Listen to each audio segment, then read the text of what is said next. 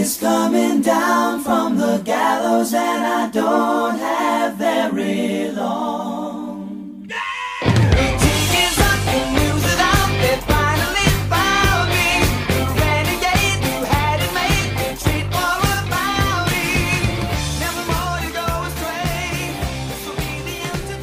Hello and welcome to episode 71 of the UK Steelers podcast. You're joined as always by me, Sam with Stanley, and the three co-hosts, Rich Citron, Dave Hart and Gavin Marshall. How are you doing, guys? Not too bad. So I'm in lockdown again. Yeah, we're back here again. Nothing else to do but talk Steelers. Yeah. The one benefit being that my work's been pushed back, so I don't have to feel bad about staying up late watching the game. Yeah, it's going to be a late one. How's it going over there, Rich?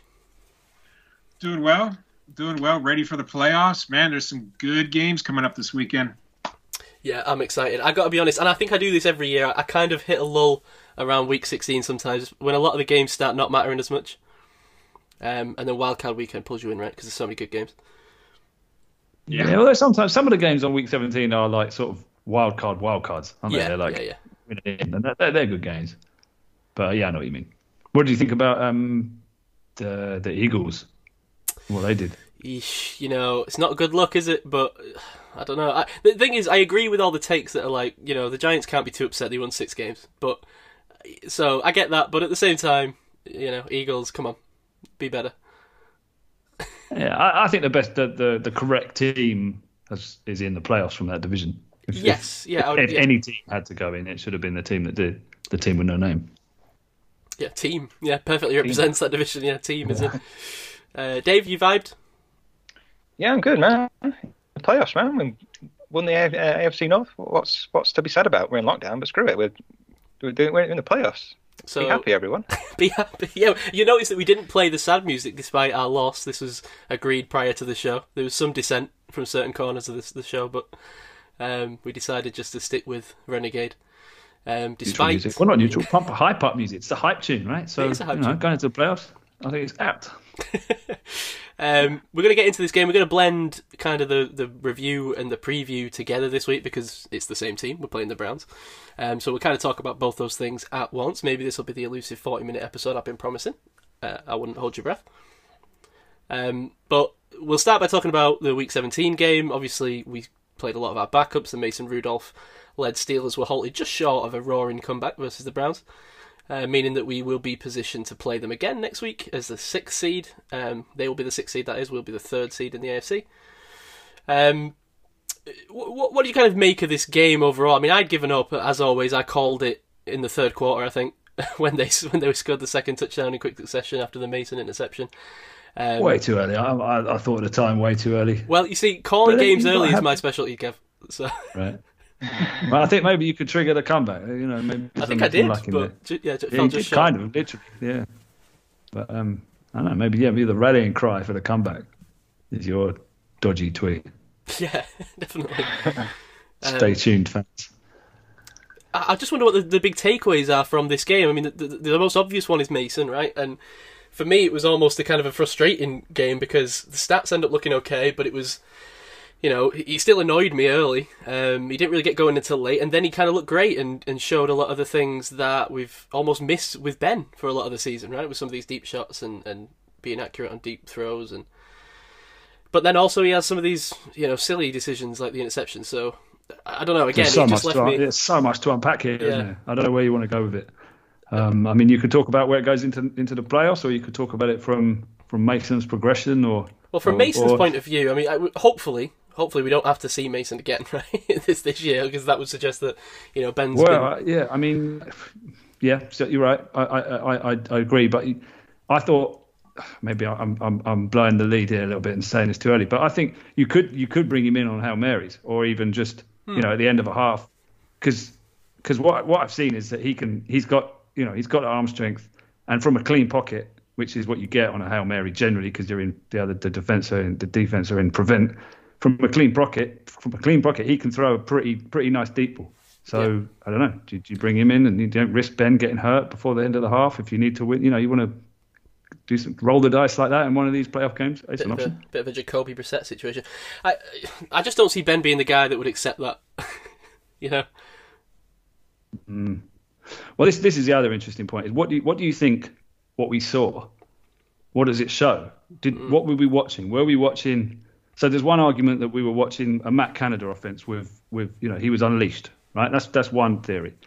The other theory is that we saw the Randy Finkner offense without Ben, without the limitations of Ben from his comeback from injury. Mm-hmm. So I don't know whether we certainly saw more Matt Canada on the TV. I don't know if that means anything.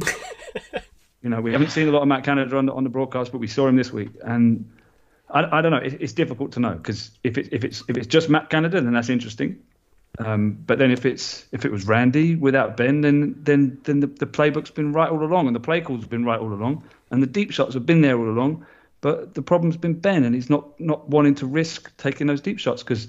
I mean, we saw it at the end of the fourth quarter. I mean, how many deep shots? We had 4, and the fourth down one was a beaut. He missed the first 3, but that fourth one was there, and we've just not seen anything like that.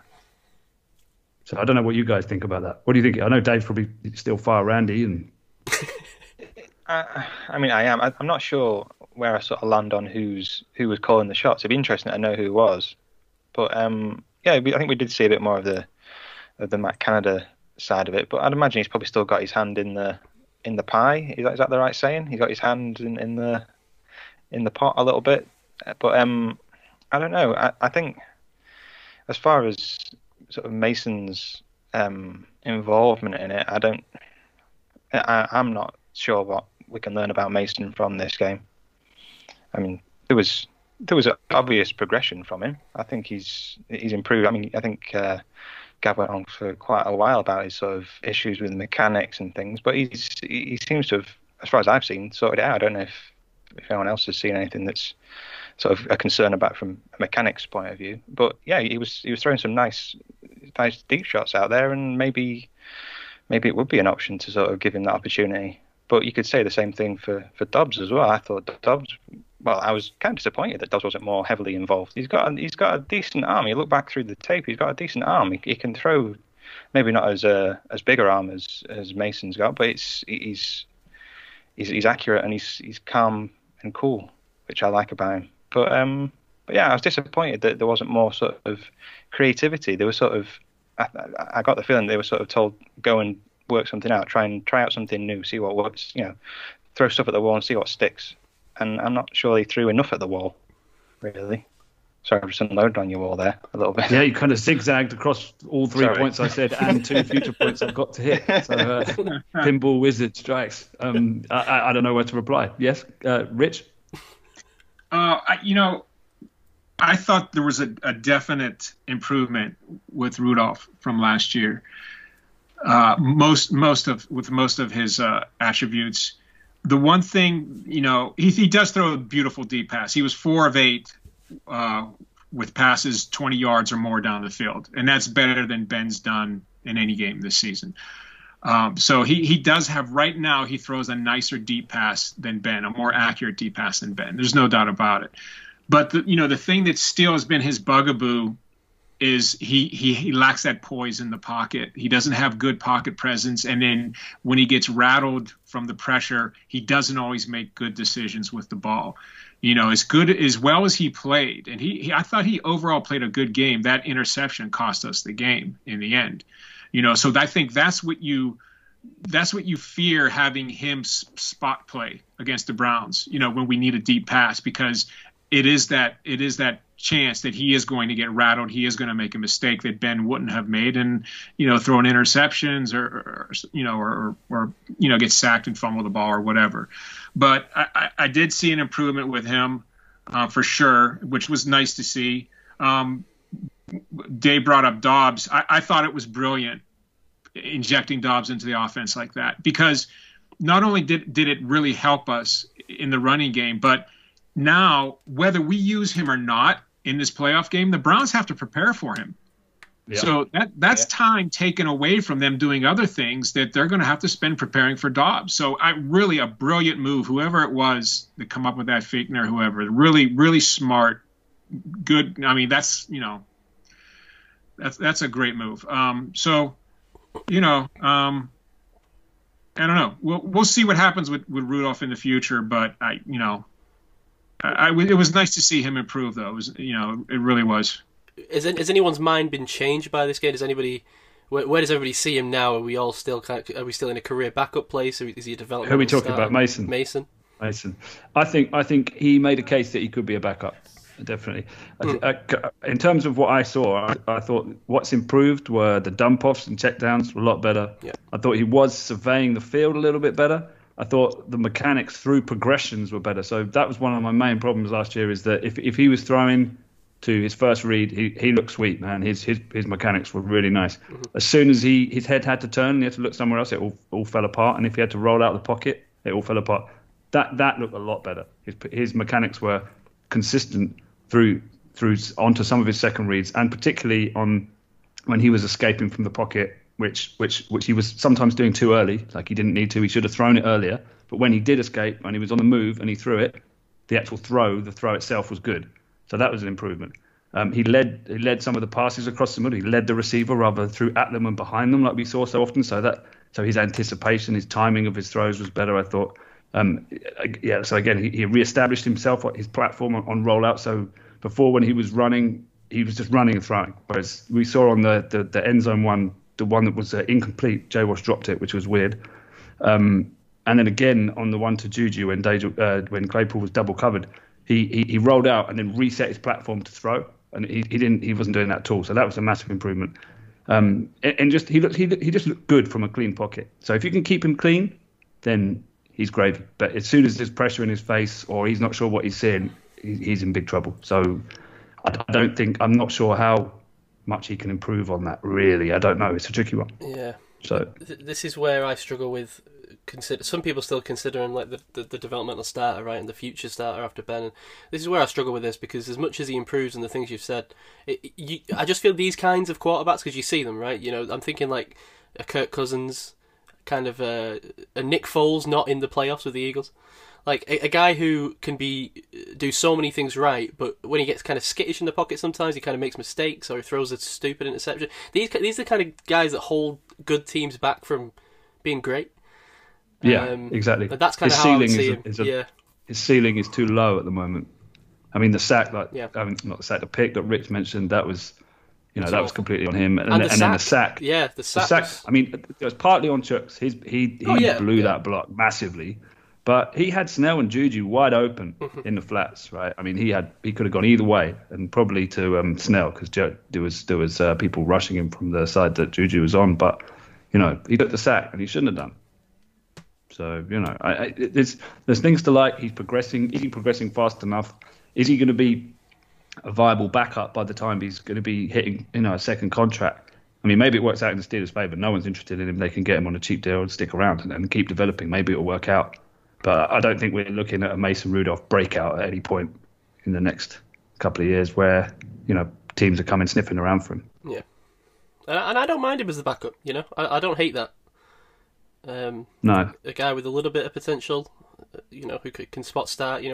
I know he didn't play well last year, but we've seen him win games. So, I mean, what do you want from a backup? It's going to be hard to get a guy like Nick Foles did for the Eagles, right? Who's going to go win your Super Bowl. So, yeah, I don't hate it, especially if he comes cheap. We'll see where we are in a couple of years. But that's a problem for another day. And like Dave said, I love the Dobbs stuff. I hope we see more of that. I hope he becomes our sort of little Taysom Hill. And Tomlin did say that he's going to, he's considering dressing 3 quarterbacks to the playoffs as well, which we don't. I think that'd be wise to deploy the scientists, man. I mean, that is, it just in the red zone from the 40 yards into the Brown, towards the Browns end zone. He was in on a couple of first downs, second downs, third downs. I mean, just sprinkle a bit of that in. That the red zone offense, the red zone running game, the third and ones, fourth and ones, short yardage situations, all been terrible pretty much. So having Dobbs there, even if it's only a couple of plays, that will bring a new element in. But what we've been saying, that part of the offense is too narrow. So let's have some versatility, and Dobbs will bring that. I mean, I'd rather have Dobbs active than 4 running backs and a fullback or whatever. Let's just sit one of those guys. I mean, how much you put a hair between Snell, McFarlane, and Samuels. They've all got roles, but none of them are sort of key players. Let's sack. I think that the threat of Dobbs brings more than each one of those. Yeah, totally agree. You know what I love. Well, it's not as a sort of a. There was a couple of plays that Dobbs was involved in that I've been a Dobbs fan since he joined the team. I loved his sort of I loved how cool-headed he was, even though he's almost the opposite in terms of his cool-headedness to Mason. Like, even when things are in his face and it's going incredibly wrong for him, he doesn't really look like he's that flustered. I mean, there was one play, I think it was in the third quarter, where he rolled out and the play pretty much broke down. And I think it was I can't remember who it was. Someone chased him down and got a hold of him. And rather than panicking or taking a sack, he just tossed it up as a sort of a half chance pass. But it was catchable, but it was towards the sticks, and it was that sort of cool-headedness that's come with experience. He's been in the league for how many years now? 3 years, 4 years, I think it is. But yeah, I love that cool-headedness about him. I think it's a great trait that not. Yeah, and that was on first. Has. I know the play you're talking about. That was on 1st and 10 on the Browns 36, the read option, and he threw away under pressure, right? But that's exactly it. 1st and 10 doesn't matter. He can do that. Yeah. It's absolutely fine. It could have worked out and could have got, every time one of those read option worked, he was getting first down. Yeah. Or, the running back was taking some serious yardage. So it's, I'm a big fan. It's probably the best our running game has looked for quite a while, right? With Dobbs in there. Yeah, but I think the combination of Dobbs and also the Mason deep ball, by the end, the Browns were pegged back. And, we saw a couple of decent runs towards the end.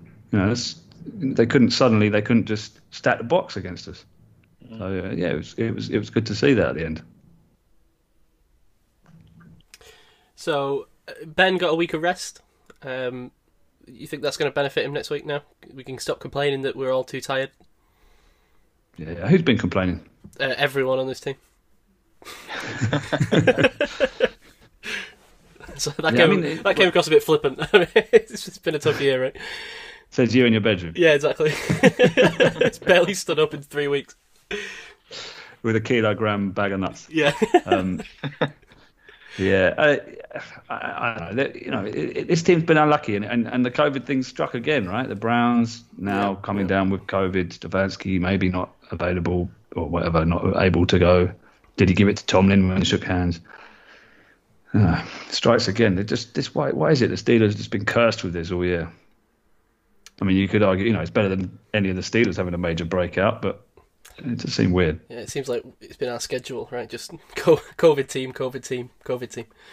But you got to give props to the Steelers as well for never contracting it in any way, having any. I mean, touch wood, whatever, that it doesn't happen now. But if we see how other organisations have handled this, or the Steelers seem to have had this under control, along with a few others. I think we said, didn't we, in this COVID season, it's going to come down to who handles this pandemic better than others, and it's definitely been a factor. Yeah. Well, they did have a little hiccup. Looks like Hayden's going to probably miss the game. Yeah. From what I heard was Hayden, Marsh, and Ebron all got together and had like a play date or something with their children. I thought it was just them. It's like all season you guys have done a great job. Like Gavin said, it's always been the other team. We just had some bad luck that we've had these guys on the schedule. But now you get to the playoffs. You've been so strong the whole season with your resilience, and now you get to the playoffs and now you do something like that. Like, come on. Yeah. That just is really disappointing to hear. Yeah, I think Hayden is, one of the most. I've been saying this for a long time. I think Hayden's one of the most important pieces that we have. Although maybe we can argue not with Cam Sutton, but we'll get to that in a bit. Is Ebron going to be out for the playoff game as well? I think so. I think all three of them. I'm not 100% sure, but I think all three of them might be out. Yeah. So, well, let's hope that doesn't cost us too dearly with the Browns, and we can get them back after that. But yeah, that is a tough break. Yeah. But there's some players returning, right? Spillane. Yeah, Evans, we got a lot of guys coming back. Yeah, Spillane, Filer should be back. Hopefully, Boz will be back as well. Yeah, I think Spillane's going to be the big one. It's just going to be. I agree. I'm getting a little bit sick of watching Marcus Allen and Avery Williamson. So, I don't know. I want to see Vince and Spillane joined at the hip again. Yeah. The gumshoes. Yeah, exactly. We've jumped all over the place a little bit, but we have. Well, you did say we were going to do that. So. None of you really answered my question about why what you thought about whether it was Matt Canada or Randy, and what do you think what we saw implies that these deep shots have always been built into the offense, but Ben's not been taking the shot? Well, I tactfully avoided the question because I didn't know the answer and didn't want to look stupid for calling Randy Fitchner out all year. Right. Okay. I think that's, all along, I've thought that there's been an issue with Ben, not with his arm, but upstairs, as far as, what he feels is the best way to move this offense. And not that I'm a huge fan of Fichtner's, but I think in this case, I think it is more on Ben. I mean, we don't know for sure, but I think, we got a little more evidence to the fact that maybe it is just based on what Rudolph did. I don't think they're going to change their offense dramatically, for Rudolph. I'm sure they're going to change some things for whatever, to do more things of what he feels comfortable with. And that's probably one thing that he does feel comfortable with is the deep ball, but I kind of think it is more on Ben. I mean, I think he felt like he knew how to move this offense, and I don't know. I don't know if Fichtner, it's just a tough situation because, look, when you have a Hall of Fame quarterback that's experienced, it gets to the point where you have so much respect for the guy as a member of the staff, right? Especially if you're not a big offensive coordinator yourself, you're not a big name, is what I mean, that you let them get away with things that you wouldn't let other guys get away with, and this can sometimes hurt a team. Like, oh, you don't want to practice on Thursdays, Ben? No problem. You don't practice on Thursdays. It's okay. Oh, you don't like running play action, Ben? Yeah, don't worry about it. We're not going to run play action. You don't feel the deep ball. You don't feel like you're accurate with the deep ball as much anymore. No problem. We won't throw the deep ball. It's just that it gets to a point where, it can almost hurt your team when a guy gets that big at the quarterback position where he starts dictating things, and it could turn out really great for you if he's able to do well, but it could be, could bite you in the rear end too if he doesn't, because they let Ben get away with a lot of stuff, needless to say, which, you could argue, yeah, he deserves for what he's done for the team in the past, but it's a dual-edged sword. It can bite you too. Yeah. I mean, it's so hard to know, isn't it? I mean, I don't remember, I mean, correct me if I'm wrong, I don't remember ever seeing the Steelers run read option. And there they were, this game running it, I don't know, 5-6 times successfully.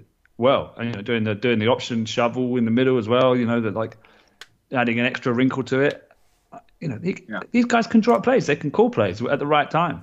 So I'm starting to lean towards that it's not so much Randy, unless you think it's Matt Canada was given more of a let's see what Matt can do, and he brought in his kind of air raid kind of system or whatever it is he does from college. Go on. I'm sorry. Look at the quarterback sneak. These years, I'm like, why doesn't Haley have a quarterback sneak in his playbook? Why doesn't Fichtner have a quarterback? No, I don't think that's what it was. You have a 6'5", 240-pound quarterback, and you have a foot to go, and it's second down. And you don't make it with your running back, and you have a foot to go, and it's third down, right? What the heck, man? He could fall forward and get the first down, but you never see it. You never see it. And you know what I believe the reason is now? I don't think Ben likes to run it. Didn't he get hurt running one early in his career? He may have. I think he did, and then he's never run one again since. So whether it was a management, ownership, or Ben decision, someone made that call because never run it again. But this is the problem. This is what we're talking about. They don't have any plays, or they haven't had up until this point, any plays that just get free yardage, like exploit. We need 3 yards. Let's just do that play. Let's just do that because that'll get us 3 yards. Like the sneak or not that gets for yard, but like the read option or they've tried the wildcat stuff, but that's not worked. They haven't, it's a lot of like the Chiefs and all these other things. They can get 3 yards if they want 3 yards, but it's just not in the Steelers' resume at the moment, apart from what we saw with Dobbs. So deploy the scientist. That's what I'm saying. That will give the Steelers somewhere else to go in short yardage or red zone situations where they're desperate for those yards to extend the drive or whatever, move the sticks. How do we think Ben's going to feel about giving up time to Dobbs giving up snaps to him. I mean, he obviously is his best mate at the moment, helping him out with going through tape and stuff. But is he going to be happy with giving up? Not that it's going to happen necessarily, but how's he going to feel about giving up snaps to Dobbs just to try out read options and things? Well, I mean, we see Rivers do it to Brissett. I think we see Breeze do it. I think he'd be wise to look around the league and think, well, this gets us to the Super Bowl. Let's do it. I think. Well, they've done it in the past. With Le'Veon Bell. I'm drawing a blank for the name of the personnel grouping. Wildcat. Wildcat. Thank you. Yeah, I mean, they've done it in the past with the Wildcat, and it hasn't been a problem. So I would hope that Ben would be in favor, of whatever's best for the team. Yeah. Yeah, I'd hope so. Well, let's talk about the receivers. I was pleased to see Claypool kind of reintroduced. Reintroduced? Jesus, that's some reintroduction. Oh, okay. Right. Someone's feeling. I'm feeling Claypool, man. You not think he had the best game of the year? It was amazing. Yeah, I mean, he because after like a bit of a late season lull, kind of in usage and in a couple of like issues with performance right in the middle of the season, I feel like he's kind of just shown again, showing everyone why he's just a legitimate monster, a matchup nightmare, a guy who, especially with like contested catches, you see what he does in the end zone. It's insane, right? So this was very good, I think, to get him rolling just prior to the playoffs, and get him back to where he needs to be. Again, I think they've been trying to find ways to get him into the game because he's not been able to be used in the way that he's supposed to be used, which is the way that we saw Mason fight. He was Mason's first read on all those deep shots. He's just Claypool's got an excellent release, bombing down the sideline. Mason's doing a couple of steps drop and just bombs it to him, and it's 1-on-1. So that's perfect. I mean, well, he's progressing well ahead of where we all thought he was going to be. I thought, but I thought that was his best game of the year. I mean, tell me I'm wrong. He seems to be doing impressions of every other receiver. He's doing impression of himself with the deep shots and sort of DJ mid range, and then fighting for yards like Juju does. He's trying to be every man at once. Yeah, he's a complete receiver. I just like I say, I hope Ben can continue to utilise it, but at least people have to respect it now. And you saw the Browns do that. The Browns were struggling, and that opened stuff up a little bit. So hope to see more of that in the playoffs. While we're on Claypool, yeah. I noticed PFF, my favourite place for information. They did what's this piece called? They ranked the top 25 rookies. Which we'll get back to, when we go into the draft stuff. But they have Claypool at number 14, and they have Highsmith at number 16. Not bad, I think. Not bad. And Claypool didn't make the all-rookie team. Yeah, crazy. How many people are above him that you would say that's ridiculous? They've tried to keep some defenders above, just so it's not all offense. In terms of receivers, Jefferson's number one. Yeah. Hard to disagree. Then Ayuk, then Higgins. So he's the fourth receiver. CeeDee Lamb's just after him. So CeeDee Lamb's between. He's definitely had a better season than CeeDee Lamb. But I don't know, we'll see. I suppose it's hard. I like what I see out of T. Higgins. I would say those two are kind of in a similar position maybe, but... Higgins, they got 9. Yeah, I mean, that's maybe a bit high. I don't know. Anyway. What they say here, though, is some interesting stats. So they've got Claypool opened his rookie year with a few huge games and closed out the regular season with another big one. The 49th overall pick produced an 82.7 PFF grade in his first 4 games with 3.53 yards run per route. There was a bit of a mid-season lull, but Claypool rebounded against the Browns in Week 17 with a Mason Rudolph and the Bulls. He recorded an 89.1 PFF grade. That is high. And hauled in a couple of deep balls. Claypool actually saw more deep targets than anyone in the NFL, including plays nullified by penalty. He may have ranked only 11th in total deep receiving yards, 347, but Claypool drew two more DPIs on deep targets than anyone else in the league, 7. Yeah, could have told you that. That was a tactic, right? Yeah, the latter is the second most we've recorded in the past decade. Wow. Yeah, that makes sense. That's how they're going to use him. Other receivers, you saw Juju ended the season on a positive note as well. 6 for 65 and a touchdown. He looked good. I liked his little dance up the sideline. That's classic Juju, fighting for extra yards. I like it.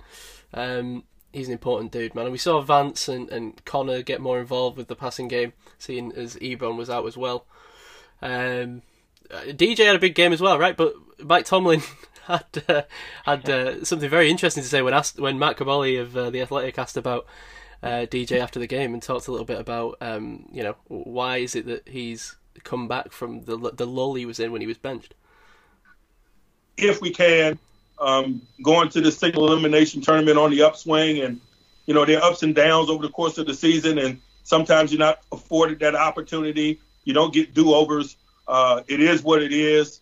The tape is our tape, and it is ours. It is our walking, talking, breathing resume. It's not about what we say. It's about what we do. And through it all, I think he understands that, and he has not run away from that. And I think that's why his play is moving in the direction that it's moving. Answers all my DJ questions. It's a lesson in how to use 1,000 words to just go, yeah. Wow. It's amazing. Mike has a future in politics, I think. Filibuster, yeah, get him up there. Oh man, it's so good. So it's almost like he forgot what he was talking about for like 40 seconds. Started to repeat Phil's things. random air with what are my catchphrases? Yeah. It's our living, talking, breathing resume. Love it. That's how the game goes. But DJ did have a good game. He ended up on 96 yards, got 3 of his 4 targets. So again, but I thought him and Claypool were options for deep balls as well, which it's kind of weird, right? With Ben not throwing these deep balls, it feels like we have the perfect receivers for that kind of offense. So yeah, that kind of it's outside of Kansas, it's probably the best receiving core for that kind of play style. So yeah, the touchdown that Johnson got, I wasn't expecting him to come up with that ball. No. I don't know about you guys. What a catch! Yeah. So as Dave's always said, he makes the easy plays look difficult, and the instinctive stuff, he just does it. It's a great throw too. It was, yeah. I mean, he dropped it right there, and good coverage. I mean, everybody did a good job in that play, really. But Claypool was a little better. So, who are you starting in the playoffs at wide receiver? I'm just rotating around. Yeah, I'm going all ways. All 4. Yeah, I think you got to keep Washington in. Although we did see his lobster hands let him down, didn't they? It's rare for him. Usually expect if the ball's within range, within his catch radius, he usually hauls it in, but that one got away from him. Can we add lobster hands to the Swiss Army man? Is that a thing? Lobster hands? I've not heard this one before. I've heard calling a dustpan a spade, but I've not heard of lobster hands. Okay, well, he's got strong hands, hasn't he? He can grab anything. He's got farmer hands, yeah. He's got good, strong farmer hands. But Farmer hands, lobster hands. Are you thinking of crocodile hands? Because that's a bit of a. No, I'm definitely thinking of lobster hands. Yeah. But don't lobsters have claws? I didn't want to point this out. They have claws, but if they're really strong, and they can just lock in on a target and clamp it really tight. That's right. I see. Yeah, that's jury's out on that one. I wouldn't want a lobster catching balls for this team. I've got to be honest. I just don't think it would do well. All right, would we want a Swiss Army man out there? I'm not really sure. I'm not even sure what a Swiss Army man is. Don't they have conscription in Switzerland? So everyone's a Swiss Army man. Oh, yeah, absolutely. Anyway, we're veering violently off topic now. The running backs were rotating. I mean, there's not much more to say on this because it's been the same that it's been for a long time. They did a bit of rotating. James Conner still got the majority of the snaps, but maybe looked a tad better. 37 on 9 carries. James Conner did about 4 yards. Then they had a bit more success. I don't know if it was, a bit more I don't think success. it was down to them much. It was just what was out, what the blocking that was in front of them, and McFarlane had his nice run out of the read option. That finally got some yardage. So that's something. Would you change anything in the place? This feels to me like we've almost given up on the run game. So I mean, only what I said before about deploy the scientist. I think. Yeah. Well, it did open up a little bit. I mean, you notice, you throw a long touchdown pass and things are going to start to open up. Oh yeah. if you have no threat of that, then it's easy for the defense. And it did. It opened up after that Johnson pass. Things opened up much better. So I think, that certainly is part of it. If we can prove that we can do that more consistently. Yeah, absolutely. Yeah. And as a part of that, the O-line, I'm hearing a lot of buzz about this. I'm interested what you think of this, Rich, because you've been critical of Chuks a lot this season. But I'm hearing a lot of buzz this week about both tackles, Chuks and Villanueva, having pretty stinky games. I mean, Villanueva, I didn't think he had a stinky game. I mean, did he give up a sack to Garrett at all? No, we only allowed one sack, and that was Chuks, right? Yeah, and I mean, think about the year Villanueva's had. He gave up one sack all year. One sack. And the thing about this guy, too, he hasn't missed a snap in, 4 or 5 seasons? He has not missed one snap. And he has the longest active streak of not missing a snap in football. I mean, the guy's, he's quietly pretty valuable. I mean, he's not a great run blocker. We know that. But as a pass protector, I mean, he does a really great job. So I don't think he's in the Chuks category by any means. He's a better run blocker, and he's a better pass protector. Chuks is just, I don't know. I agree with what I don't know which one of you guys said it, Simon, Dave, or Gavin, I'm not sure. But somebody said, when Filer comes back, you move him to right tackle and you keep Dotson there. I mean, that to me, that's the way to go. That is your best chance at having an effective offensive line, in my opinion. So yeah, I mean, there's plenty of problems there still. I mean, we saw it, and and you got to give the back some responsibility too, because they're still missing holes. Yep. There's not great holes there sometimes, but they're still missing them. And I think what happens is when you have a problem like this that doesn't get addressed, and it keeps happening and keeps happening, people start wanting to fix it themselves. If you're a competitive person and you're a great athlete, you feel like, I'm just going to do what I can to get what I can. I'm just, it's not, the holes aren't there, so I'm just going to do whatever. And so I think you get in that line of thinking, and sometimes you're going to miss holes because you don't have the patience for them to develop. And, you feel like, oh, it's not going to be there, so I'm going to jump to the outside. Connor did that once or twice in the game. There was something there. It wasn't much, but there was something there, and he just darted right to the outside and, loss or no gain. So I think you got to put some of it on the backs as well. Yeah. How do you guys feel about with Ray being used in all these jet sweeps? I know that the whole idea of jet sweep is to get to the outside as fast as possible. But when you look back at the tape, there's a number of times, I think it was probably used about 3 or 4 times.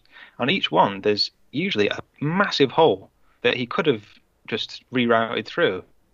Am I missing a point in, maybe this is not the done thing, or maybe it would have caused something else in doing that? But surely sticking your foot in the ground and changing direction slightly, he's pretty much run straight into heavy traffic each time. So no, I mean that's, you see Tyreek Hill do that, and that's why Tyreek Hill is talked about in such high regard, and Ray is dumped down onto waivers. They've created that role for him and Claypool, but that's not an easy skill. What you're talking about there, you're going at full speed, you take your hand off, you've got to pick a gap and turn and make that turn. There's only so many Tyreek Hills in the league that can do that kind of thing. It'd be nice it would be very nice to have a piece like that, but I mean, maybe they'll look for another receiver. If we do lose Juju, maybe they'll look for a kind of Paris Campbell type in the draft that they can kind of get someone to do that kind of stuff. Because I don't think there's anyone on the team. Ray's probably the closest to it, or DJ maybe, but he's proved unreliable with situations like that. So they've kind of gone away from that a bit, haven't they? It just felt a bit like you were just following the plan of it rather than sort of like following blocks that weren't really working. And then I think there was a couple of the times when I remember there's one that McFarlane completely missed his block. It might have been on a Dobbs one, actually. I can't remember exactly who it was now. But yeah, just sort of the holes there, and if you'd have just read it a little bit better, maybe you could have moved through it. But like you say, maybe I'm overestimating a guy that's not Tyreek Hill. Yeah. Just coming back to the Big Al point, I've seen quite a few people criticising Big Al after this game. I don't see it myself. I mean, he's going up against one of the best, pass rushing defensive ends in the league, and you're giving him a hard time. No, I don't get that. Yes, he's not, the best tackle, not the best left tackle in the league, but he's solid and he's consistent, as Rich said. So I think let's cut the guy some slack when he's having a tough day, I think. Yeah, fair enough. I'm seeing a lot of people saying that we're going to be drafting his replacement in the first round of this draft. What do you think? I think look to the other side. I think let's draft a right tackle first. Well, they might be saying that because there's a chance we lose him. He's gone, so yeah. Unrestricted free agent left tackle who's, like you say, he's got the longest starting streak of snaps in the NFL. Yeah. Probably going to draw some interest, right? Yeah. So we may have to be prepared for that day to come. Now, it's definitely an area of need. I mean, tackle and guard and centre. I mean, it's all there. I wouldn't be surprised if they double dipped. Yeah, absolutely. Maybe we can get a steal like we did with Dotson, because that dude looks like a gem in the fourth round. Making a difference, isn't he? Yeah. I'm kind of seeing a lot of people point out right now that the Steelers draft might be kind of legendary when you look back at it. I mean, if you consider Minka the first round pick, which he basically is, right? Then you've got Claypool, Dotson. Who's the third round pick? Sorry, Highsmith. So I mean, that's great return in year one. Yeah, really good. No, I've actually pulled out now, before we move on to the defense, the end of season stats for the offense. Now, has anyone else got these in front of them? Because if not, we can play a closest to the pin game. Oh, go on! I haven't got them in front of me. Okay. I'm not good. I'm never good at this. So we'll just do a couple, just not to drag it out. So obviously James Conner's the leading rusher. Anyone want to guess his total yardage total? Oh, geez. Probably under 1,000, isn't it? I'd thought. Oh, definitely under 1,000. Total yardage? Total rushing yards. Total rushing yards. I'll go 650. Okay, I'm going to say 580. 580 for Rich, 650 for Gav. Dave? I'm going to go 500. I'm going to go for the middle. Go underneath. Okay, well, you've all undershot it, actually. James Conner has 721 rushing yards on 169 attempts with a 4.3 average. So who guessed the highest, Rich? May I give myself a point? Okay. Obviously our leading receiver was Johnson. Good. Yeah, I was going to say DJ. yeah, it was DJ. I don't want to see if anybody went Claypool. You want to guess his yardage total? I went first last time. Someone else go. Did he get 1,000? I think he may have gotten 1,000 yards. I don't think he did. No? I don't know. I'm just going to say 1,000 even. I'm going to go... Because he's not gone for many yards. He's had hell of a lot of targets and quite a few receptions, but not that many yards apart from in week 17. I'll go... let's go 870. 870. I was going to say 850, but I think that's a bit too close. Do I have to go? You can go wherever you want. I'm trying. There's no points, right? But yeah, I'll go 850 then. It was 923 on 144 targets. Who gets the point there? 1,900. I think that's me. Yeah, I guess it's you again. Yeah, what a surprise. We'll do the two other big ones just for fun. We'll do it quickly. Claypool. Well, he's probably got quite a lot of yards, but he had that lull. Dave, you go first this time. 675.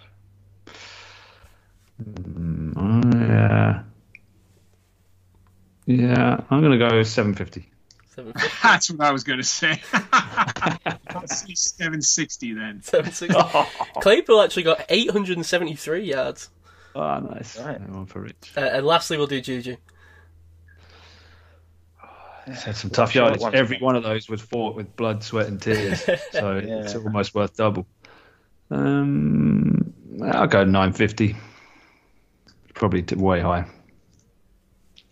I'll go 800. Just round it up. I'll go 750. Dave gets the point on that one. 831. I'm going to get a point. For Juju. But Juju's average only 8.6, significantly lower than everyone else. So. Right. Oh, that's good. So there you go. And do you know who led the team in touchdowns? What, receiving or Well, either. all purpose? Yeah. Rushing in. DJ? I'd say Claypool. Yeah, I think Claypool did. Yes, it's Claypool with 11. Two, because he actually drew with Juju with 9 receiving touchdowns, but he also had 2 rushing touchdowns. Right. So there you go. Wasn't that fun? That was fun. Didn't we all learn a lot?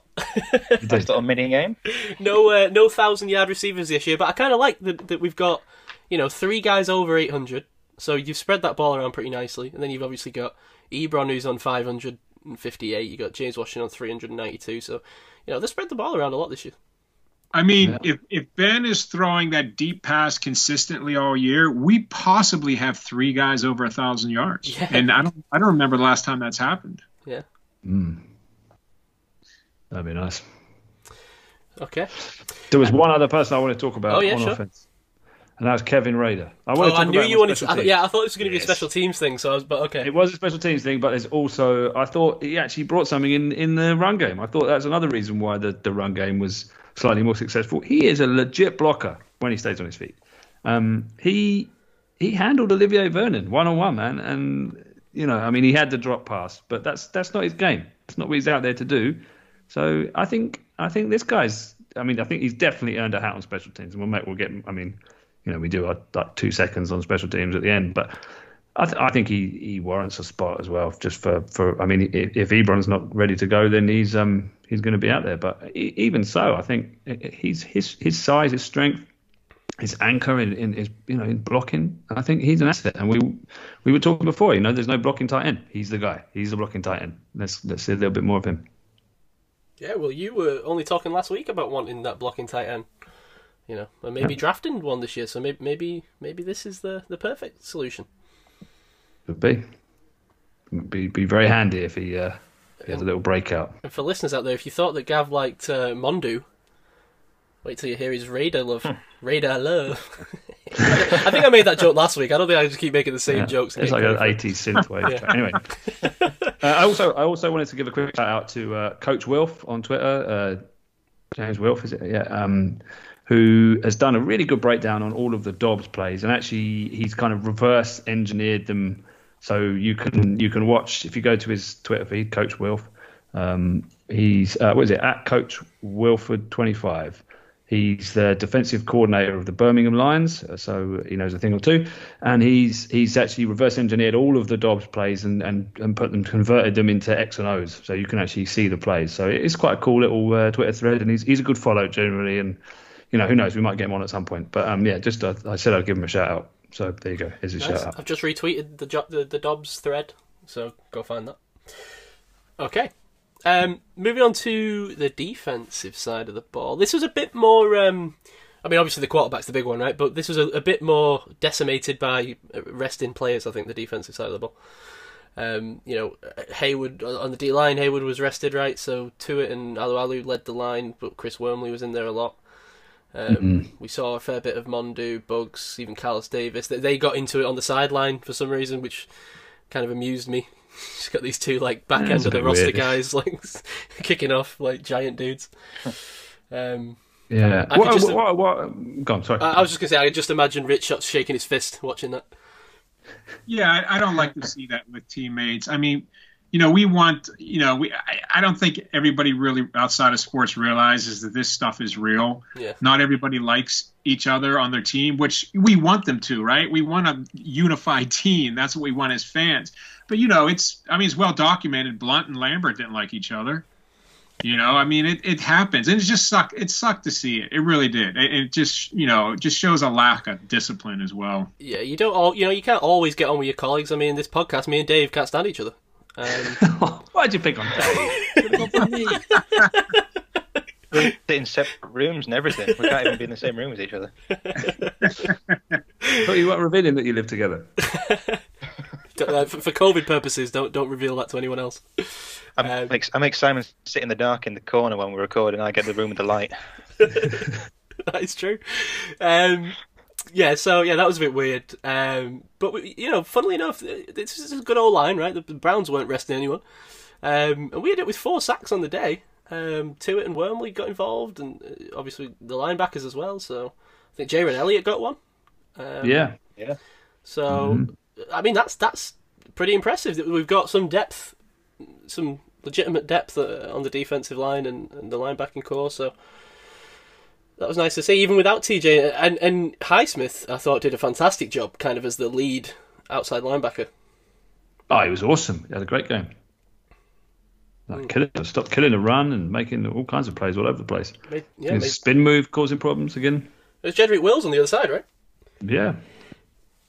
And did a nice job containing Baker as well. I mean, that was obviously the Browns found most of their success early with the run game, and then later on with the pass game and through Baker kind of rollouts and stuff. But I think on the whole it was quite well contained with a team filled with backups. I correct me if I'm wrong, but I imagine it's almost harder to play defense when there's nothing on the line. I think because you've got to put your body on the line for that. And sure, some of these backups, that it meant a lot to them.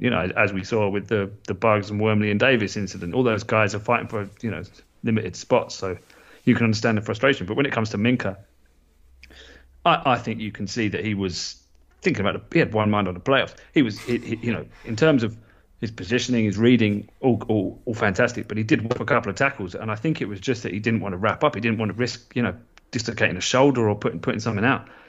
And you saw that on the Sutton missed tackle. The Sutton missed tackle. Yeah, the first the job run. Yeah, it looked like Minkah didn't really commit. But who can blame him? He's saving his shoulder.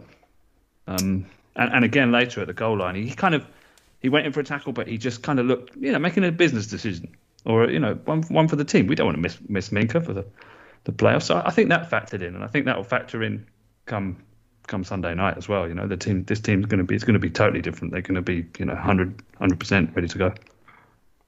Yeah, I hope that 2-point differential can be kind of helped filled a little bit if we kind of have Edmonds and Hayward and TJ and even Spillane, right, and Vince playing every snap. I mean, that was their offense against our backups. Wait till you see it against our first team, right? Yeah, let's certainly hope so. Yeah.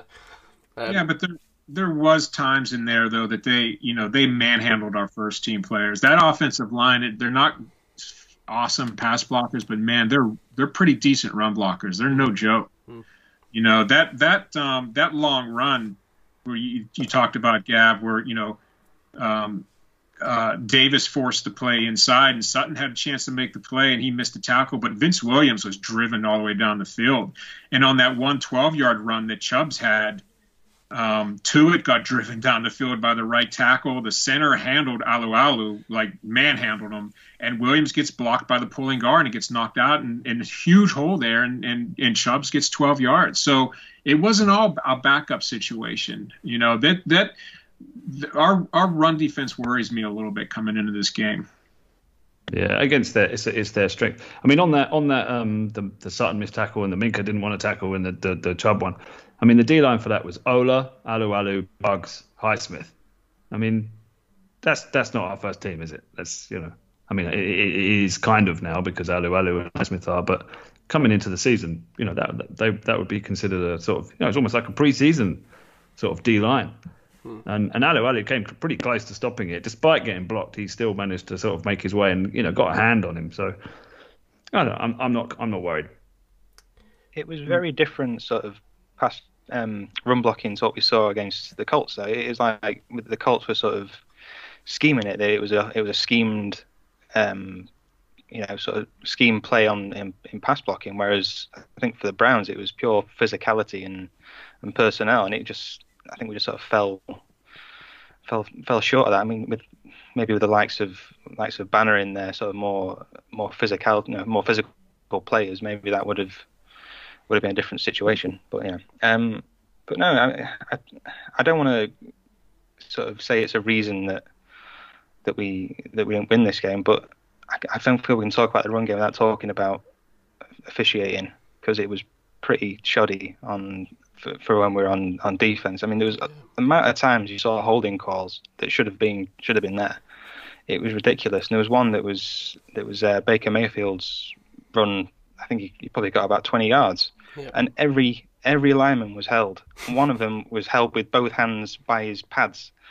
And if you're an officiate, if you're a ref not seeing that, I don't know what's wrong with you. I mean, I can understand that maybe the league have said, hold off on these holding calls because we want to see more offense, we want to see a more entertaining game, and I understand that. But at the same time, these fouls become so obvious that it becomes ridiculous. And there's a screenshot of someone, I can't remember who it was now, being held round the neck as he's trying to go round the corner, and it's ridiculous. I don't know how the officials can say they had a good day. It was pretty awful. Yeah, it is getting egregious across the league, this holding stuff. They have obviously told them that they need to lighten up on the holding calls, and I get that because it was getting a little bit, holding calls were just killing drives constantly, right? But it's stupid now. It's stupid. You have to have a balance. You can't just say, oh, well, the O-line is going to get away with it and, we'll call the odd holding call now and again. Because why? Based on what? What situation are you going to call it? It just becomes totally arbitrary, and refs are suddenly deciding games based on when they want to call the hold and when they don't. And I think, someone on this podcast said, right, you could probably call holding on every play. And I think this is where it needs to be a real focus of the officials in the off-season to figure out what do you want holding to be? Decide. Well, I've heard that as well, Simon, that they were told to settle down with the holding calls. But here's what I don't understand. Like, instead of saying slow down with the holding calls, how about this? How about only call the holding calls that have a chance that really influence the play? Because I've seen, years of watching football, I'm sure we've all seen it, that a guy holds a guy on the other side of the field that has absolutely no chance of making the tackle, and they call back an 80-yard touchdown. Stuff like that is what irritates fans and players as well. How about just, if it affects the play, make the call. I mean, it's really not that hard. And yeah, I mean, Dave, you're right. I remember that play with Mayfield. Man, there was holding all over the field, and they just ignored it. I mean, and you look at some players, Watt's held all the time. James Harrison, you could have called holding on him almost every play. Nobody could block that guy, because he was shorter and the linemen are usually taller, and they would put their arms around his throat every freaking play. It's like you could have called holding every time, but I just think they need to just look at the situation in the game, more closely, and that's how they should make the call. Yeah, absolutely. I suppose it would be, yeah. I don't know. It's hard, isn't it? Because how much agency do you really want to give the referees? We've seen it with pass interference, right? It can become a bit of a farce. But what's a catch or not? Yeah. Oh, what's a catch? Yeah, that's the perfect example. But that's what the games become, because there are so many rules now. You unfortunately they have to make more judgment calls, and that's what's happened to the game. There's just so many rules now, so many things to penalize. I mean, to me, there's two kinds of calls. There's the one where it's kind of. Oh, go on, Dave. Go ahead. You. I was going to say there's two kinds of holds, right? There's the kind of technical hold that sometimes get flags and sometimes doesn't, and then there's like the egregious hold where a guy's legs are still moving and his body's been stopped by someone kind of reaching around with an arm. Yeah. So I mean, they could just go, all right, we'll just let the technical ones slide, and we're only going to flag the egregious ones. And if they just came out and said that, at least then we would know, and we could say, okay, fine. Like we're looking out for the ones where it's clear and obvious. And, if you're good at sort of hiding a hold here or there, you get away with it. Okay, fine. I'd accept that as a fan. I don't know how you guys feel about that, whether you don't like that idea. That'd be fine with me. Mm-hmm. Yeah. They need to sort the egregious ones out. That's the biggest problem. Because they look silly on tape, But, anyway. Yeah, there was also an instance where they made Tomlin throw a red flag. And, it was for something that shouldn't have even been used for. He landed, receiver landed out of bounds without putting. I think he had landed on his thigh. Was out of bounds, from what I remember. I know what you mean. I mean, those two refs came in and they looked like chuckle vision because they looked at each other and they singled, that was a catch, and the other one went, yeah, that's a catch. Yeah. It's like, dude, one of you must have seen that his knee hit was like 6 inches out of bounds. Like, what are you seeing there? Well, actually, I think it was his elbow, right? Yeah, I can't remember now, but something hit down. Clearly, the second point of contact was out of bounds, right? Even the announcers didn't know it, though. I mean, Davis, who used to play football, didn't know it. I was blown away by that. Yeah, 1 foot's in and the elbow's out. Guess what? He's out of bounds. Come on, it's not rocket science. They also said we had Matthew Berry at kicker, which really tickled me. I don't know if you follow ESPN fantasy football, but the idea of him a kicker, I was rolling around laughing for about 2 minutes. But obviously confusing Matthew Wright and Jordan Berry at the same sentence, but hit on gold there by accident. But hopefully we don't get that crew again because they were a bit loose, weren't they? Mm. I wanted to ask Gav, is there anyone that kind of the guys that filled in that you wanted to talk about? Because we saw a few guys that we don't normally see that I know you're into. We saw a little bit of Ola, we saw some Sean Davis, we saw some Jaron Elliott, we saw some James Pierre had a nice game. A little bit of Pierre actually, although he was. I mean, do you want to get into defense? I don't know. Pierre was a little bit. We're already in defense. We're so far in. Okay, fine. Yeah, we are. I got these. I thought Hassanar had a good game, probably his best game. It's nice to see he had a good game back at centre after a couple of dodgy games at guard, which is not really his position. I thought he had his best game. Radar, I thought he had a good one. Sean Davis and Marcus Allen. I thought Sean Davis had a good game. I thought he's a good. I mean, he could be a starting safety. I think so. I think he was for us for a long time. Yeah, and the play where that you'll remember for Donovan, the hot tub guy getting blitzed into the back and having to go out.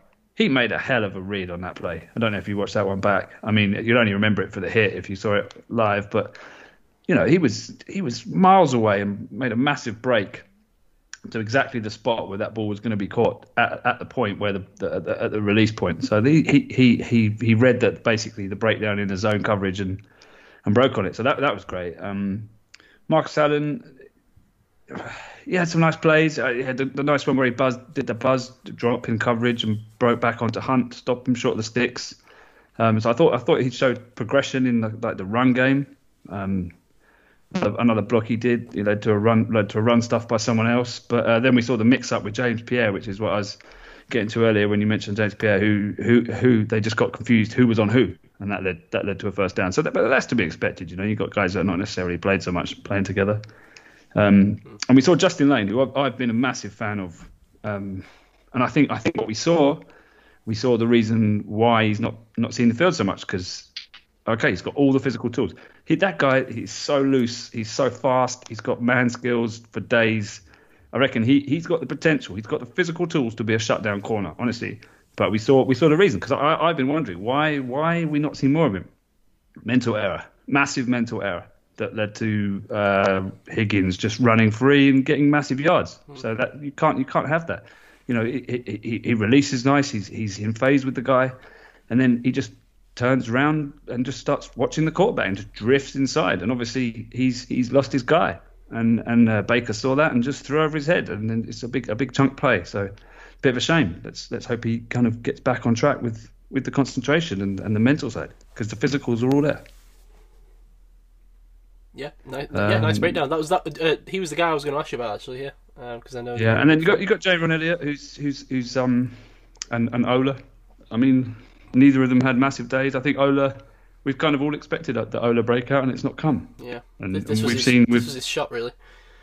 Yeah, we've seen Highsmith's, overtaken him, and I mean, obviously, the draft stock, you kind of hope so, but it's a bit disappointing. I've been hoping for more out of him. I've not really seen anything that's made me sort of get excited. I don't know. Have you guys seen much from Ola? No, it hasn't been the resurgence we hoped. And then the other guy that I want to talk about was Wormley. I mean, the guy's on the jury's out. I think. I mean, he had a decent game. He saw more snaps than he's seen. He does get moved in the run game a bit. He had a nice pass rush. He's clearly a decent squad player. He's a good player to have around. But he's on the hook for $2 million this year. I don't know. I mean, Alu's on 2.75 this year. Both. I'd rather retain Alu. I think he's made much more of an impact. I don't think anyone would disagree with that. So I don't know if we'll be seeing Wormley next year. I think he's he's a cap casualty. I think. I just don't think he's seen enough time to justify that. I think it was a bad free agent move. Not for anything he's done, but just for the fact that we're kind of stacked to that position. Yeah. And I'd rather see Bargs and some of the other guys coming through, Davis, get those snaps. So, thanks, but good night, Wembley. Interesting. Because technically, I suppose he's second on the depth chart, right? Yeah, but it does seem that he's he seems to be in the on the bad side of the plays. Yeah, a lot of the times when he's in, it's not necessarily his fault, but he gets picked up because he's they run his side and he gets beat. I don't know. Yeah, you're right. You're probably right. Yeah, that's probably a good suggestion. The law firm of Mondu, Buggs, and Davis can take over. Yeah. I think Mondu's shown enough. I think we've seen errors, but I think we've seen enough. Another guy I wanted to ask about, and more through his absence than his contribution, was Dave's boy, Antoine Brooks. I thought we might see a bit of him this week on defense, but not to be. No, I thought this would be his chance. I've been disappointed. Yeah, I thought if any time he's going to be thrown into the mix, it'd be now, but apparently not. Just must feel that they have better options elsewhere. Yeah, I think that's the writing's on the wall a little bit with him. I think they don't seem to be huge. I don't know. I'd hold off. Think about Marcus Allen. I mean, they already cut him once. I mean, yeah, but they it takes time to develop this position from, especially when you're asking a transition. I was wondering if we were going to see, when we started losing linebackers, any kind of cyclone defense. Where you get in the Iowa State defense, where you get three safeties. With a centre fielder who's assists in run defence. Yeah. Marcus Allen potentially playing that role, though we've never seen a three safety lineup. But I wondered if Brooks was going to be incorporated like that. But we've not really needed to get crazy creative on defence because we've got so much up front. It's just a case of holding fort at the back. So I don't know. I think if things were desperate, maybe we would have seen a little bit of experimentation with Brooks. But we don't need to rock the cart there, do we? Because arguably on the AFC side, Steelers have got the best defense going in to the playoffs, I think. I don't think there's anyone that's got a better defense. They're all offensive teams. So I just think, steady as she goes with that. So I think Brooks has maybe lost out from that perspective, but there's still plenty of time for him. Let's not write him off yet. Okay. Yeah. Gav's still on the Brooks train. I've got the defensive end-of-year stats. They're not as interesting, I suppose, as the offensive ones because they don't kind of rack up stats the same way, but do you know who leads the team in tackles?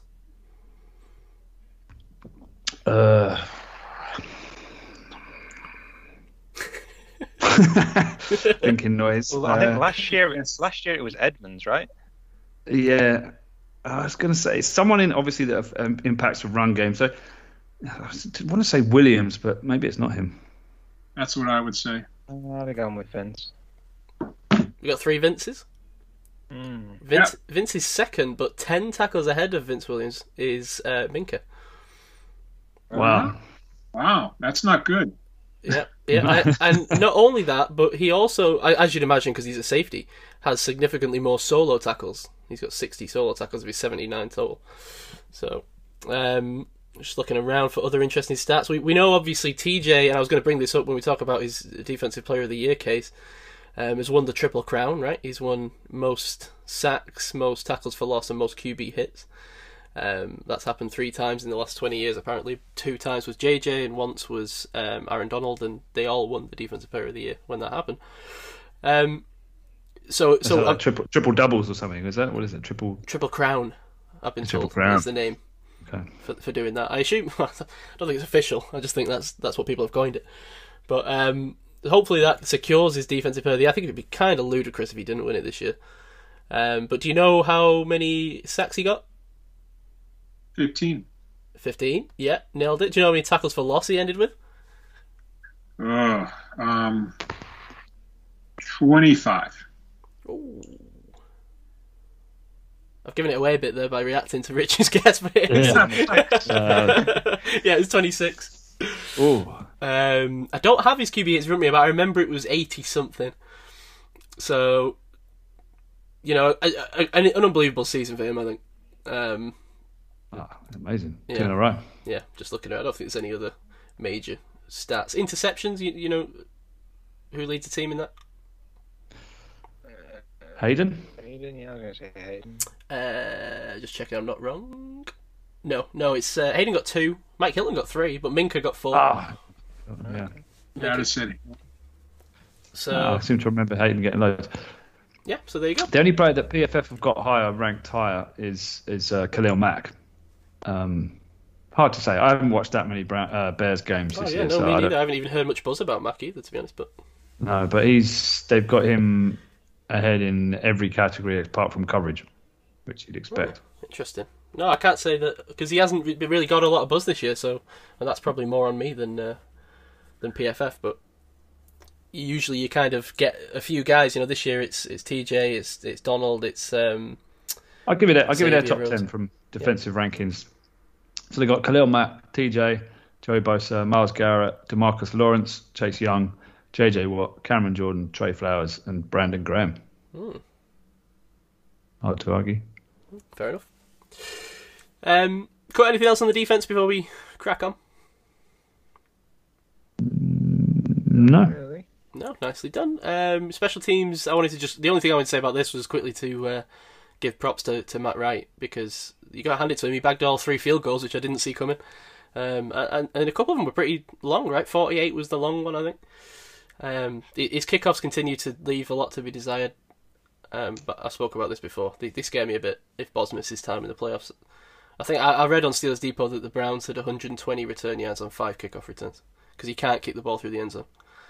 Yeah, he's so short. He needs like 2 or 3 extra yards. Yeah. So frustrating. So, yeah, that's a bit of a troubling one. But, you know, the consistency's nice on the field goal so far. You've got to give him credit there. Yeah.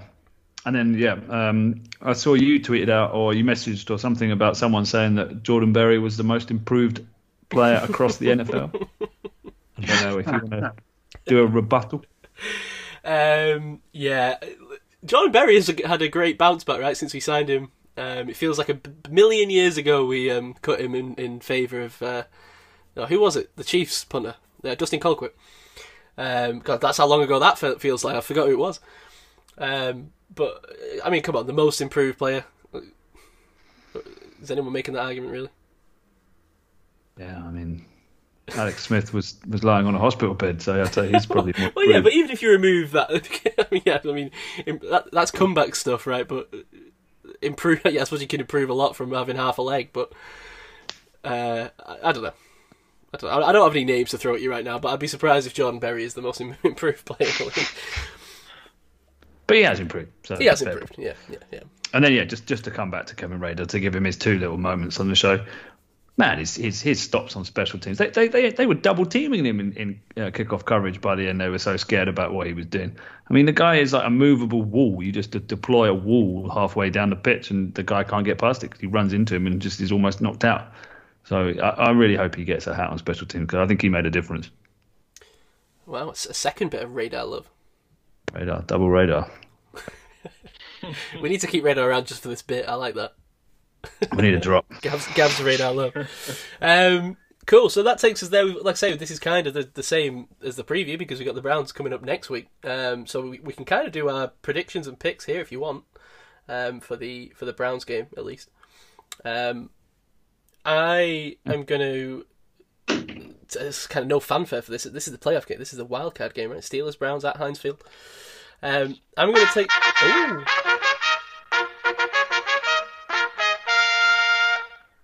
We did ask for a fanfare. I did. Got a fanfare. Thank you. Literally a fanfare. I will not be picking against the Steelers in the wildcard round, thankfully. I'm going to take the Steelers 34-21. I think they show up. I think they say, right, this is a home playoff game against a team that... And I said this last week, right? I was concerned about this because I just didn't want to play the Browns. Not because this was the hardest matchup, but because I cannot face the concept of losing this game for my own pride. So, yeah, let's just go in there. Let's just smash it. Let's take care of business. Let's worry about the next game. 34-21. Yep. Okay. Logged. I've got 24-21. A little bit of a closer game that I've got. But, don't let it be that close, please. that's what I've got. I've got a field goal separating the two teams. Who wants to go next? I've got 28-16 as a scoreline. Steelers win. Okay. Rich? I've got 28-20. Steelers win. Okay. So as far as we're concerned, we're winning this game. Let's not even bother watching it. It's fine. Let's hope so. In the bag. Done. And I don't want one of these games where, you know, with 40 seconds left, Baker Mayfield gets the ball back and he's driving with 3 points. You know, none of that, please. Let's just win this game. I don't know, is it just me? Because I said this while we were watching the game. I think I'm just too prideful when it comes to this stuff, because I realised that I actually did care, and I would have loved for us to have beaten the Browns in this game and knocked them out of the playoffs. It would have just made no end of joy to my weekend if that had happened. Yeah, it's really weird, isn't it? It was like a half.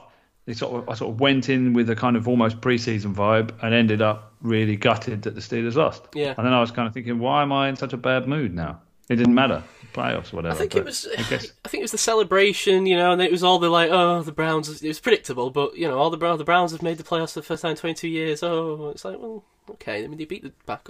Calm down. I think it was also just that the comeback and the momentum Yeah. and the chance to tie the game, and then you think it's all, you know, and this would be great for Mason. It would be great for all these players that have worked hard to make this comeback happen, and it didn't happen. I think there was that as well. Yeah. I think you know full well as well that on the UK Browns podcast or whatever, they're currently preparing for the Super Bowl game. You know, they're ready to crown themselves, aren't they? Paul Brown's already got his Super Bowl winners T-shirt ordered. Oh, jeez. I tell you what, though, I am happy for, you know, I'm not happy for many Browns fans, but you gotta give a shout out to Matt Cecil, who, you know, I think me and Gav love, right? This is a dude who deserves something good in his life. So let's allow him at least one game. Not this one, though. Not this He's one. had his one. He's come far enough. Yeah. Okay, bold predictions. I am going to go with a 3. It's a simple one. It's a 3-pronger. And it's just 3 individual events need to happen during the game. I want A, a Minka interception. I want B, an Alex Highsmith sack. And I want C, a Juju touchdown. Okay. I'll give you 2 for that. What were they again? Remind me. As well. Minka interception, Highsmith sack, Juju touchdown. We've gone from very bold and interesting predictions to just prop bets. Yeah. But Yeah. that's not surprising. I sort of want to ask about last week. I know I left it vague, here we go. but this was because I kind of anticipated something along the lines of what's happened. Hang on a Because minute. There's absolutely no room for this guy. I don't know what your argument's going to be, but Okay. So I said for 2 points, Dobbs was going to come out on top of Mason.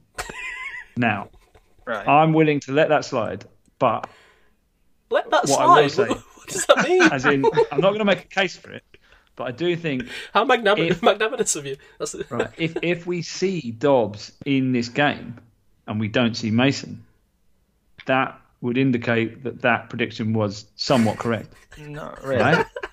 Comes out on top of Mason. That's why I didn't want to commit to the stats, because I I didn't love- think that Dobbs was going to outstat Mason. But No. I thought Dobbs was going to make a case No. that he would be useful in some sense. No, that was never, ever, No. ever was that part of it. I love that this is just come out exactly how Rich said it would. So with that in mind, I'm going to go with a Dobbs rushing touchdown and a Highsmith sack. Okay. Bearing in mind I didn't get any points for picking out Dobbs as a potential winner in this Week 17 game. I'm pretty sure your prediction was that he'd become the next backup. I didn't say that. I didn't say that. I would have said that if I meant it. I said comes out on top of Mason. Yeah, As but in what way has he done that? I mean, like, But if he turns into an offensive weapon, you know. no, that's not coming out on top though. That's becoming kind of Jalen is. Samuels. That's not the same thing. But if he's getting snaps on the team, he's on top of Mason, in my opinion. Mason, it's like Winston Well, that's versus like Taysom Hill. that's Who's like more saying- involved in the Saints' offense, Winston or Taysom Hill? Taysom Hill is. But So Taysom you Hill's say- also the backup. Well, Winston is officially the backup when. When Drew Brees went down, Taysom Hill played for 4 weeks. James Winston didn't see that's the true. field. That's true. But I think going into the season, I think Taysom Hill won that job, but I think going in, Winston was the backup. Anyway, And if you'd have bet on Semantics. Taysom Hill, you'd have got the points, but you didn't. You bet on Josh Dobbs, who hasn't done that. okay, fine. All right, fine. I'm just pointing out that I came pretty close there because I think that was near enough. Rich, can we get your take on this? Because I don't think he came even remotely close. I will now refer to you as Gavin Al Davis Marshall. Okay. So predictable. I knew I wasn't going to get any points, but I just thought I just You had to make the case. make the case. Yeah. I couldn't let it slide. Oh boy. So anyway, yeah, rushing touchdown for Dobbs and a Highsmith sack. Okay. Can I get a 2 points? Yeah, for you that? can get a 2 point for that. Sure. Dobbs rushing touchdown's going to be pretty unlikely, right? Okay. Cool. Who wants to go next? I'll go, I guess. I'm going to say, and I know this is just a 1-pointer, it's fine, but I'm going to say if Chubbs rushes for over 100 yards, we lose. If we hold him under 100 yards, we win. Okay. Okay, so let's just unpack this. So what Rich is saying is that there's 2 situations in which he would win. And that is either that Chubb rushes for under 100 yards and we win. Is that right, Rich? Well, you can look at it that way, but you can also look at it like if one of those doesn't happen, I lose. I see why it's a 1-pointer. I think it's. Hey, you're nailing the colours to your mask. I mean, I don't know. Is that? I mean, what is the downfall for that prediction, Simon? If they go heavy on Hunt and passing game, but then I think I that think would my lose you, question, so that would my go against question you. about this is that what he's basically done is he's made he's dressed up a scenario which is actually gives him 2 chances to win, but made it sound like something that is very unlikely. Really? I honestly think that's how it's gonna play out. Just repeat it for me. Sorry. So okay, so how can I? Okay, so let's do this then. Let me ask you this: how can I revamp that? So the main thing I'm trying to say is that how about we just do this then? If Chubbs rushes for over 100 yards, we lose. How about that? Okay, yeah, that's interesting. Gav, what do you think of that? Yeah.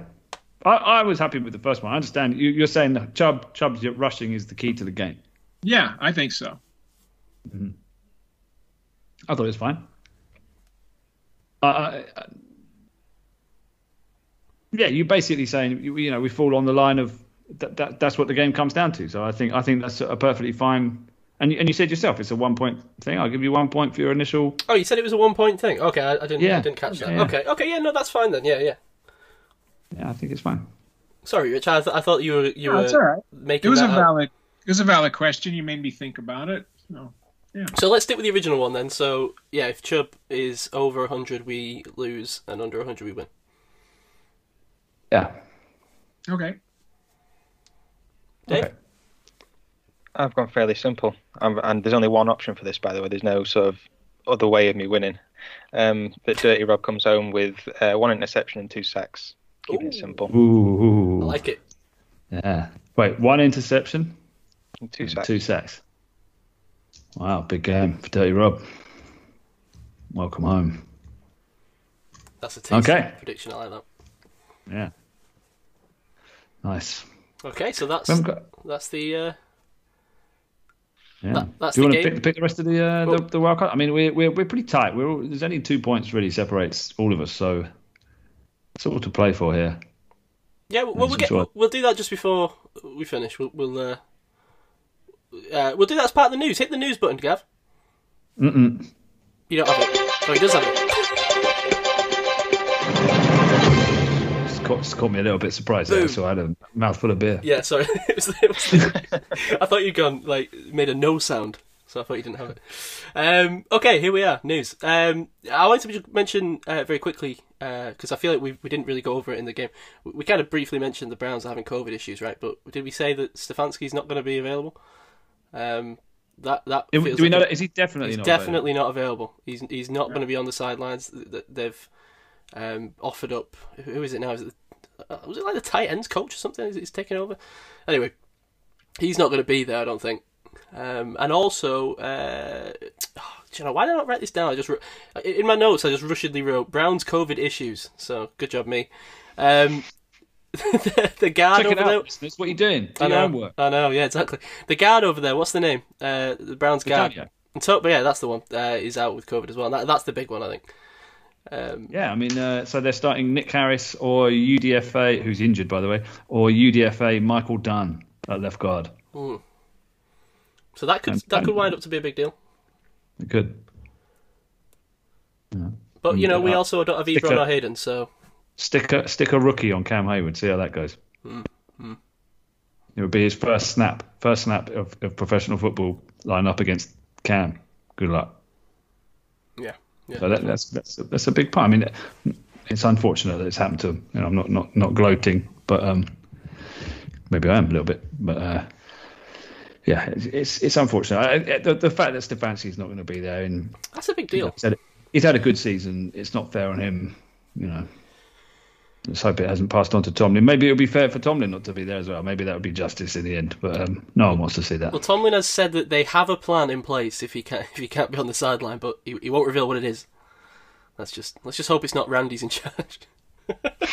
A few brains would explode if that came out before the game.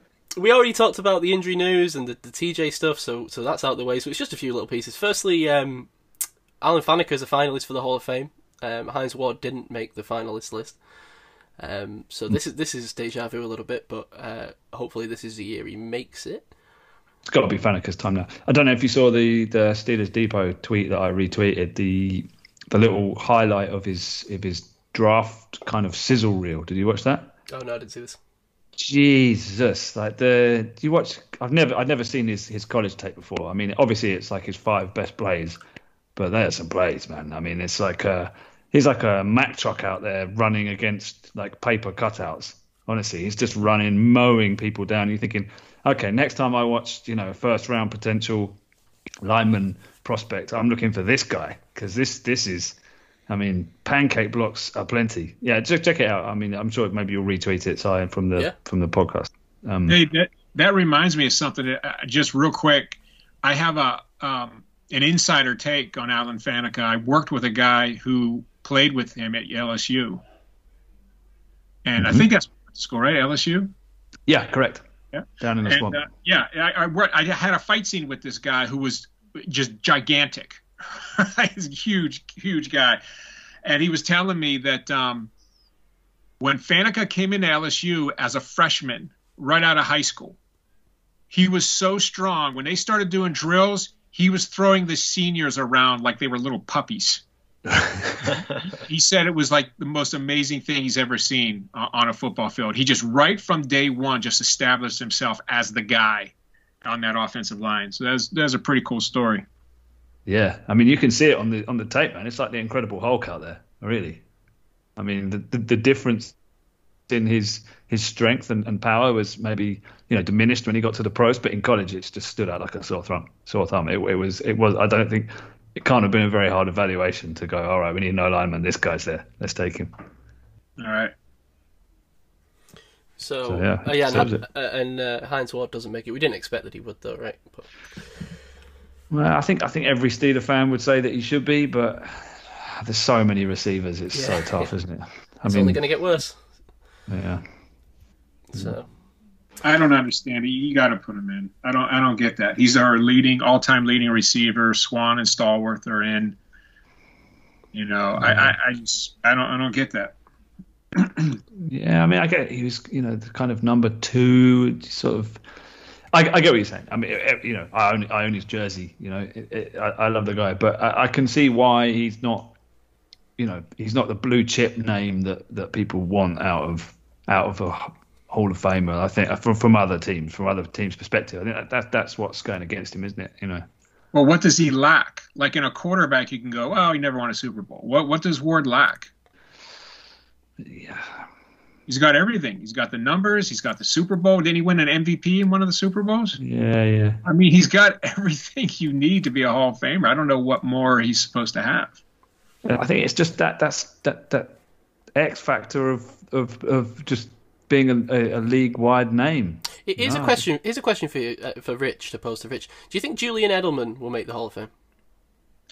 I think he's got a shot just because of his numbers, but he didn't come up big in Super Bowls like Ward did. I think he won a Super Bowl MVP, which is Did he? yeah, that's what strung it in my mind when you mentioned Okay, I remember him dropping a crucial third down pass that really cost them to lose the game. But so maybe I just didn't remember that.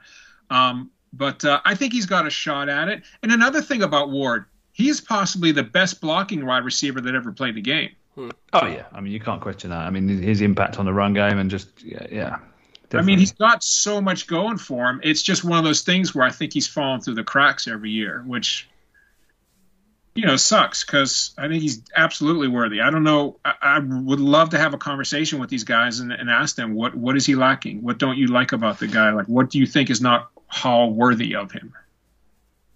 Yeah, I mean, he wasn't like necessarily a weapon, was he? He wasn't like, he wasn't like a destructive kind of wide receiver that maybe you think of some of the other Hall of Fame wide receivers was. He was incredibly consistent, very talented, all-round good guy, local hero. He's got a lot going for him, and he did compile the stats, and he did, win the big games. But, you compare him to, like, I don't know, Megatron, or who some of these other players he's up against. It didn't quite have that kind of, get the ball into his hands and anything's possible kind of.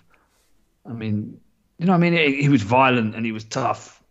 He wasn't that kind of otherworldly talent in terms of movement skills or route running or ball skills in the air. I don't know.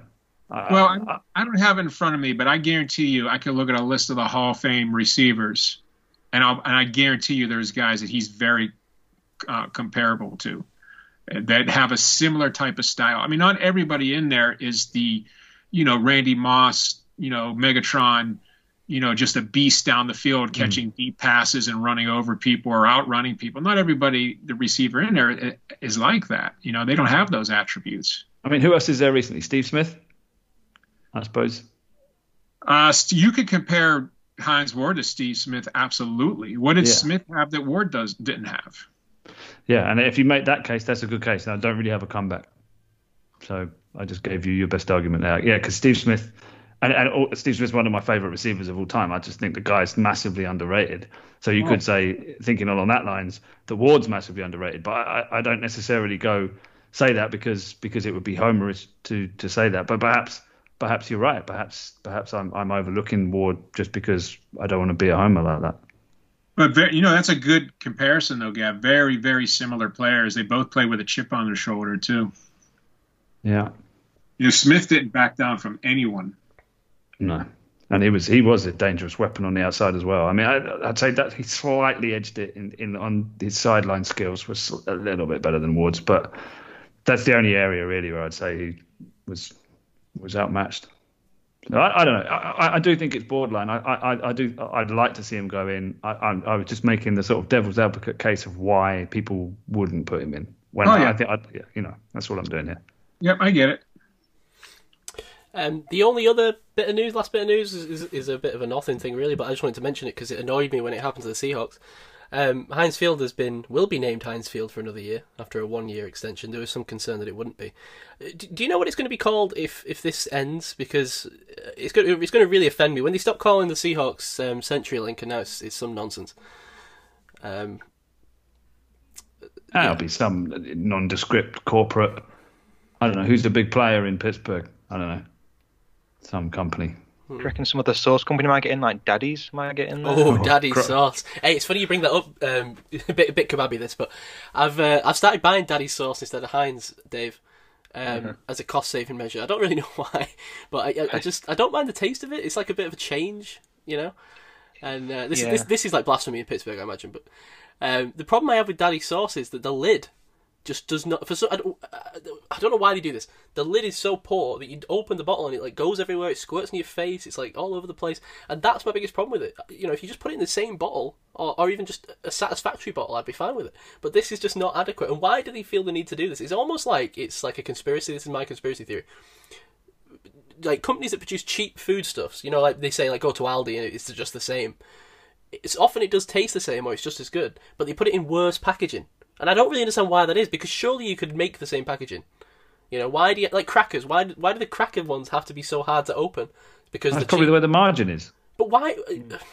I don't know. I just to me it would be like, why would it cost more just to make a convenient way to open it? It doesn't have to be expensive. It could just be. Don't get me on my packaging rant, man. Don't get me there. We've hit a hot topic. You say, yeah, it is. I get it. But you saying blasphemy in Pittsburgh. I'm not sure anyone in the States knows what brown sauce is. Do No. Daddy's is ketchup though as well. Yeah, Daddy's. Actually. And is that out there? No, but I'm just saying it would be blasphemy to do anything other than Heinz, right? Okay, all right, I see. Because you get steak sauce out there, but that's about as close as you get. Brown sauce is quintessential. I mean, it's got the Queen's bloody herald on the stuff. Oh, I love brown sauce. Brown sauce is the best. Well, I think barbecue sauce is my favourite, but brown sauce is the. I like barbecue, but you can't argue with Houses of Parliament sauce. I mean, that's HP is made by Heinz, though. But that stuff's the don, man. I mean, they bought it because they knew that Heinz is a company that knows a world beater when they see one. Anyone got a taste for fruity sauce? No, you can leave that. Thanks very much. Thanks. Good. That's HP, man. I like fruity sauce. Anyway, we've gone violently off topic again. You really caught one of my things there, Dave, with the Daddies. That's really troubling me lately. I'm actually considering buying Heinz bottles and emptying Daddy's sauce into it. This is how bad it's got. Oh, so you take Daddy's above Heinz? Well, no, but I'm just trying to save money with the Daddies. You see. I see, right. I've got there's a bit of a rep that I've got. I used to do a thing when I was back in sort of university days where, when you go to like what we call a greasy spoon, where you get a fried breakfast, very unhealthy restaurant. You get the brown sauce and the ketchup come in these bottles with almost like syringe like tops. That's the a ones good idea. Like clear plastic. Well, I started doing this thing where I used to, like quite a lot of brown sauce on my fried breakfast. Well, I found out you can actually inject the brown sauce straight into the egg yolk of the fried egg with that pointy thing. So you can kind of inject it and squeeze the brown sauce and fill up the inside of the egg, and then it bursts together as a wonderful crescendo of egg yolk and brown sauce. And then one time we'd been out for a big night and we were gone for a fried breakfast in the morning, and I was trying to do my inject trick and it wasn't working.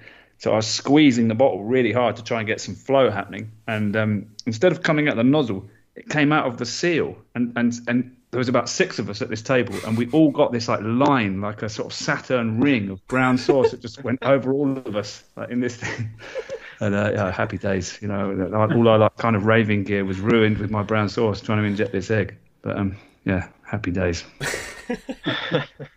You've raised a good point there, Gav. Maybe that's what I need to do, is buy those little squirty things. Buy your own containers. Yeah. Do you have to wash those out, though, I imagine, after a while? Because you get remnants of old sauce when you fill it up again. Yeah, you definitely do. Yeah. Congealed brown sauce it's a known problem. Yeah. Anyway, we'll get back to this, maybe in another kebab corner. That was all I had for the news. So let's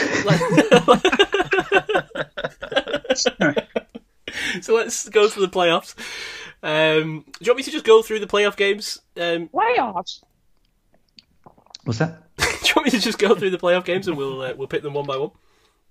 Yeah. Sure. The wildcard games. We'll start the NFC side then. The first game on my slate here is the number 2 seed New Orleans Saints against the 7 seed Chicago Bears, who kind of backed into the playoffs a little bit. Where are we going on this one, Gav? I'm going to go with the Saints, although I have seen a few kind of pundits going for a sneaky Bears pick, but I'm going Saints. After that showing we saw, what was it, week 16, wasn't it? That game was impressive. So give me the Saints. Yeah, this is. It seems very obvious, but then you look at the teams, and the Bears just feel like one of those teams that might just kind of accidentally win a playoff game, and it's so Mitchell Trubisky to win one playoff game to make everyone think that he should re-sign. And it is also very Saints-like to, kind of lose a playoff game in ridiculous, heartbreaking fashion every year. So it's maybe a dangerous one. But yeah, you've got to play it chalk for me on this one and pick the Saints. Yep. Me too. Anyone else? Yeah, I've taken the Saints as well on that one. And Rich? Yeah, I'm thinking about the Bears just for the upset, because I think they can do it, but I'm gonna go with the Saints as well. Any thought of offering an extra half point for the Bears to tempt Rich to pick them? I'm not going to go with any funny business here. I think let's just play it. Oh, we haven't just explained the scoring system. We're going to give a point for if you get 4 of these 6 games correct, and we're going to give 2 points if you get 6 correct. So a little incentive to get them all For right. anyone that asked why we came up with that, there was heated debate before the podcast about how to make this fair. I won't reveal. That we're the only ones that care. So I won't reveal who had the big problem with just taking a point for each game, but I'll give you a clue. He's not in the UK. I'm not going to say anything, but Gavin threatened me. Gav, I'll tell you what. With logic. Give us the scores. I know I asked you before. Give everyone the scores so we know what we're going into the playoffs. So with. in last place with an asterisk is me and Dave. What's the asterisk? Just a jobs thing. Don't worry, I was only joking. With me and Dave holding the back of the table there on 13 points. Then it's Si with 14, who gambled on the Jets to win against the Patriots. So you would have still been tied with the lead with Rich on 15, but it was a good play. It could have happened, and you would have been in the lead with 16 points. So I understand, didn't work out. But you've got to gamble to get. We're all so level pegging. Someone's got to make a difference. Okay, then Rich is in the lead. 15 points, all to play for still. Okay. The next game on the NFC docket is the Tampa Bay Buccaneers, the 5th seed, against the ridiculously the 4th seed, the Team.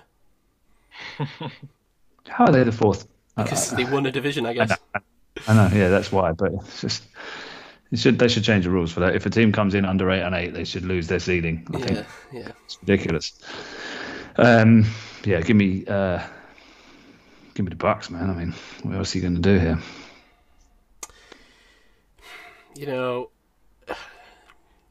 I was when I was watching the Giants, not the Giants, the Eagles football team game. It was they were talking about how the last team that was under 800 to make the playoffs won a playoff game, and it was a Ron Rivera Panthers team. Mm-hmm. And it almost kind of, I must admit, it has tempted me. It has tempted me, Gav. Go on, take it then. Do you mean under 500? Is that what? What did I say? Mixed up 8 and 500 into 800. Which would be... under 500. Yeah. I'll take the Bucs. I got to do it. I don't have the balls to do it. Yeah, I mean, we have seen the Bucs falter, but I'm not sure. Sure team is the defense or offense to do it. Although I did like the way that the team came out of the blocks on offense. I thought they looked pretty dangerous, but then it was so hard to tell once clearly not only the quarterback switch, but some of the other things went on in that game, like deliberate offsides and stuff, where he's just thinking these guys are just playing for the draft pick. And I don't think. Have you seen that before? Like obvious, we're losing this game. So egregious. Yeah, it was pretty bad. It's worse than the Jags and the Jets have done this season, isn't it? Just in that game. People say tanking all the time, and our team's tanking or not. Well, we saw it. We saw the Eagles deliberately threw a game there. Deliberately. I mean, that offside, it's got to be. It just you can't. I just think that was cheating. Because they went from 9th in the draft order to 6th. I mean, that's the big jump. Yeah. I'd be tempted to punish them by docking them their pick or something. I'm not a fair commissioner, though. Who's next on this? Dave? I'm taking the Bucs. I don't see any other reason. I've been trying to look for an upset. I do have one upset in this, but I'll get to that when it comes up. But I don't think this is going to be the upset of the playoffs. So, okay. I'm taking the Bucs. Rich? The Bucs are interesting offense. They're kind of like a more efficient version of the Steelers. They're really one-dimensional. They're like 2nd in passing and 29th in rushing. Mm. And the last time they played, that Washington defense did a number on them because they stopped what the Bucs do best. And I have a feeling I think they're going to do it again. I'm going to go with the Redskins. Whoa! I'm going to go with the Washington football team. Oh, nice. A lone wolf pick. Oh, now Rich has done it. Now I feel like I could have done it. He had the bravery. Redskins. It's come on. Let's not get to that point, guys. Come on. And Mike Evans is out, right? Mike Evans is out. Yeah, that was unfortunate. And say it with me, kids. The way you beat Tom Brady is to put him under pressure. And Chase Young is pretty lively. Oh, I'm switching. I'm going to the team. Ah, Yeah, go, son. I can't blame What? you. 'Cause we had like a midweek switch from Rich with the game score this week, so I can't blame you for switching in on air. That's fine. Yeah, you didn't mention that. That's the only reason I'm still in the lead, because I made that switch, huh? No, you didn't win any points anyway, so it's fine. Yeah, okay, great.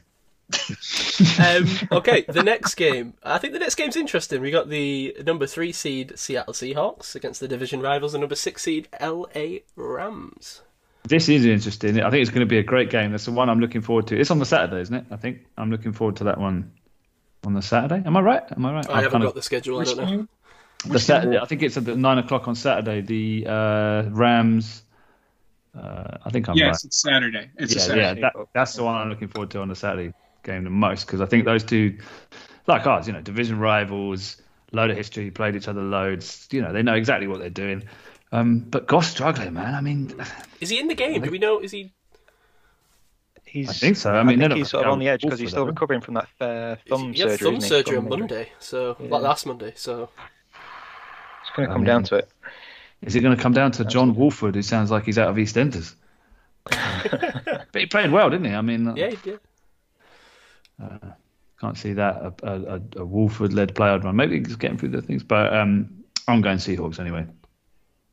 The Hawks have really not impressed me in the back half of the season. They came out like a house on fire, and then I don't know, like they just stopped having an offense for some reason. Yeah, well, it's interesting because Allen and Wilson were both kind of making MVP cases, weren't they? Yeah. Sort of first third of the season. They both had their slump, and then Allen recovered, and Wilson hasn't really. I mean, Wilson and DK Metcalf for the first half of the season looked like the premium matchup.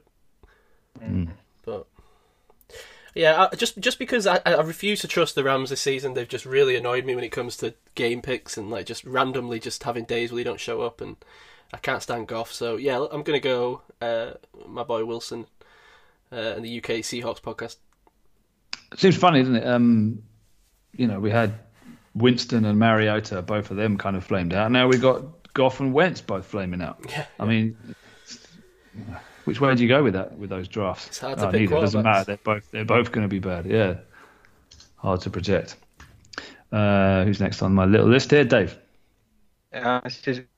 This is my upset game. You see, I'm with Si. I've been unimpressed with the Seahawks in the latter half of the season. I mean, they lost to the Giants when they were still stumbling out of the blocks, for God's sake. They're not beyond dropping a bollock, are they? They can look amazing one week and then just nothing's working the next. So I think if there's going to be an upset, I felt this is going to be the one. So I'm taking the Rams. The Rams lost to the Jets, Dave. But okay. I know, but I'm trying to go. I'm trying to find a crease to go against everyone else, where I think everyone else. I understand. I'm just saying your point. I just made the counterpoint to your Hawks losing to the Giants. Yes. But a brave pick, and I salute you for it, sir. Richard. Yeah, honestly, I understand Dave's pick. This is a tough one for me, too. If the 12th man is involved, like they normally are in Seahawks playoff games, I take the Seahawks all day long. Not having fans it's big deal for the home team. I want to take the Rams, but Russell Wilson really turns it up in the playoffs. I'm going to go with the Seahawks. Okay, interesting that we've all decided we need to make one danger pick. All right, someone else go first. We'll go reverse order. Rich, you start on the next one. Okay. So the next game is the plucky upstart number 2 seed Buffalo Bills, who've made me look a fool this season already, and the number 7 seed Indianapolis Colts. I'm going to go Buffalo. Mm-hmm. Hard to pick against the Bills in current form. Yeah. Dave? Yeah, I'm taking the Bills. They're on fire at the moment, aren't they? So you can't. I think the money's with them. Yeah. It would be. I don't know. Yeah, I will take the Bills. They seem like they're the hot team that everyone wants to talk about, but we've seen that happen before. With it, then that team can sometimes just lay an egg in the first round of the playoffs. But that's not analytical. That's just that's just nonsense talk. So Yeah, we'll take the Bills. Although I'm kind of rooting for them to lose just because I was so critical of them. I want to be proven right, you know. Sounds like you want to take them. Do you want to take them? The Colts? No, I'll stick with the Bills. No, can't be persuaded. No. I'd quite like the Colts to win, purely because my friend Matt supports them, and I'd like to see him have some success. But on the other hand, I think the Bills deserve it, and I'd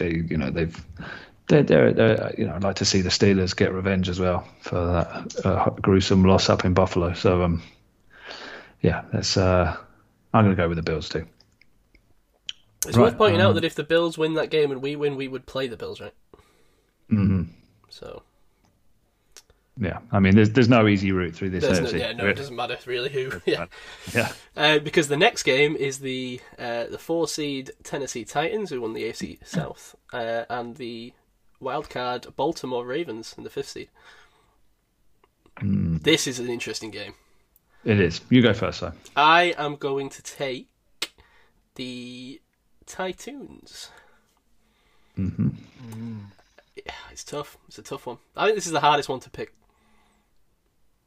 I picked the Titans as well. I thought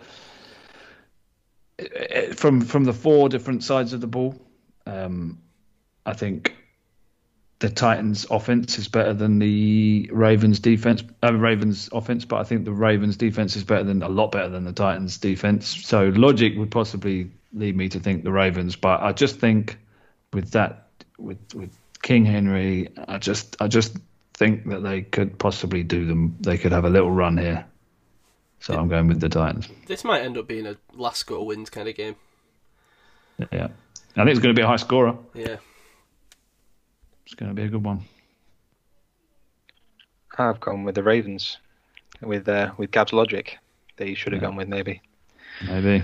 But like you say, I was trying to find an edge. I thought this could be the edge. Yeah, it could be. I mean, if the Titans get out in front early, they could. That's been the story of the season for the Ravens, right? It's if you can get out in front of them, they're easier team to beat. Yeah, and they're an offense that can score a lot of points. The Titans, so and it's nice to see it's a veteran quarterback, like Tannehill have a second phase of his career. So I'm kind of, I know it's the Ravens, so I want the Titans to win. I'm not going to hide that either. I'm going to be supporting. I'm going to be cheering on the Titans because I don't like the Ravens very much. So there's that element too. Rich? Yeah, this is an interesting game. You have the number 1 rushing team in the NFL versus the number 2. And something about, Lamar Jackson's an NFL MVP, and he's the 5th NFL MVP to play against a team in the playoffs that he lost to the previous year. Huh. And all 4 before him lost the rematch as well. Ooh. So based on that sound logic, I'm going to go with the Titans. Whoa. The Steelers podcast 3-1 picks the Titans to beat the Ravens. Who would have guessed that? Dave gets a lone wolf on the Ravens, who might be the favourites of this game. People seem really hot on the Ravens coming into the playoffs. Oh. So, Does that mean you watch the NFL Network pre-game show too? My daughter particularly enjoys the Doom and was quite disappointed this week that there was no Dooms. If you know what I mean. What's the Dooms? Where they do the lock of the week. They didn't do the lock. No one picked any locks. Right. So if they pick a lock, they go Doom. Anyway, yeah, okay. Doom. Okay.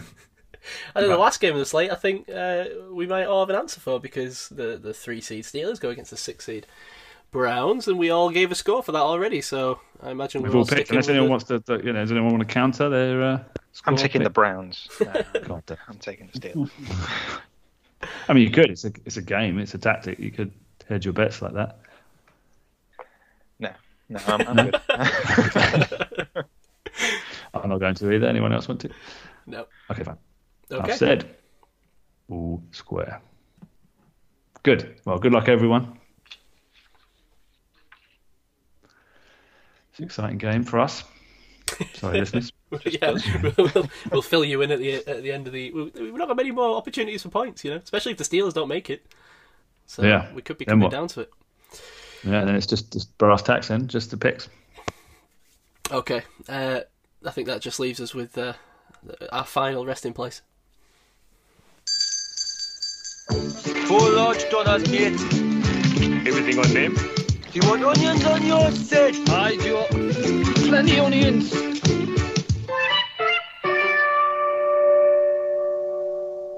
You know, I'm always really aware that when we go into the Kebab Corner, that there's a whole group of new listeners, or probably American listeners, that just go, what the hell are these British people talking about? They were talking about football a minute ago, and now they're talking about God knows what. But so I always feel like I have to explain a little bit what this is. It's basically a part of the show where we all sort of let loose a little bit of fun, be a bit silly, and hopefully I haven't all switched off now. So, but hey, we're here. Quite often I sort of come up with something to think about, or a listener can write in, or send us a question about football or anything, which someone has this week, but we'll get to that in a minute because I have something for you to ponder. A few things actually. You know, when you go to the doctors and you have to be examined, it's an awkward situation anyway, isn't it? Where you have to take your clothes off. You know, you go behind that curtain and you take off whatever the doctors told you to take off, your pants or whatever. Why do you have to go behind the curtain? Because he's going to come through the curtain in a minute and see you in the nip. So what's the point?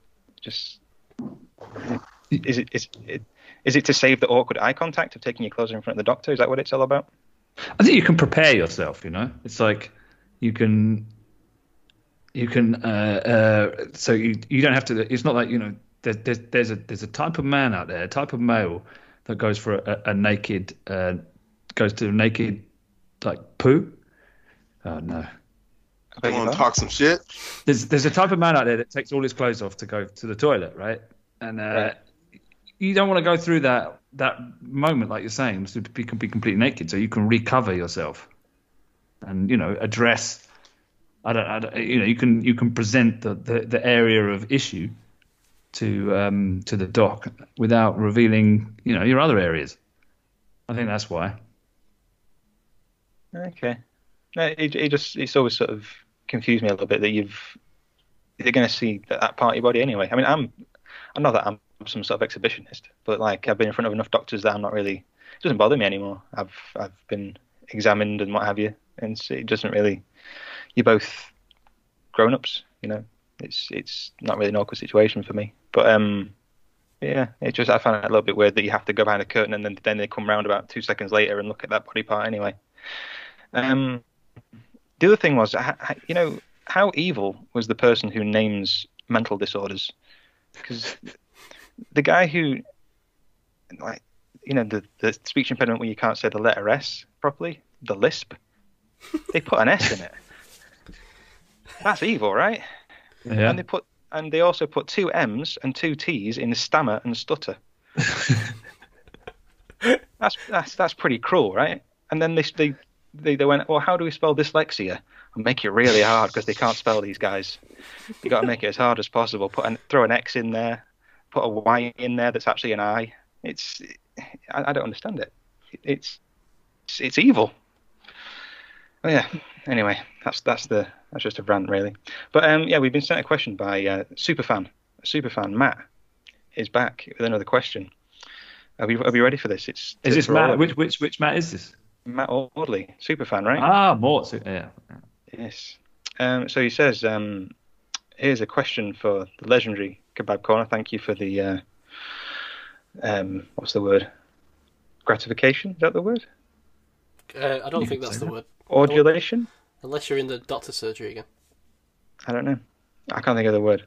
Anyway, he says, with the Hall of Fame announcement this week, what would you guys rather be remembered as? A Super Bowl winner, as a 2nd/3rd stringer, where hardly anybody knows your name for the right reasons, and attends OBJ-style boat parties and beats up your trainer? Or a Hall of Fame player with broken stats, won the Walter Payton Man of the Year award, but never won a Super Bowl or even got close to the playoffs. Mm. So basically, it's like you could either be remembered as an asshole who was average, or a decent person who never really did anything. I know which outcome would be likely for me to be, which is the second one, because I'm usually, you know, an okay player on bad teams. So that would be, I think that would suit me. suit my life so far. So I'll go with that one. So you want the Walter Payton Man of the Year? I'm not saying I want it. I'm just saying I think that's what would happen to me.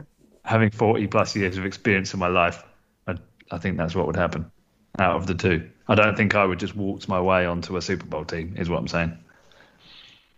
No. I mean, I don't think I'd be...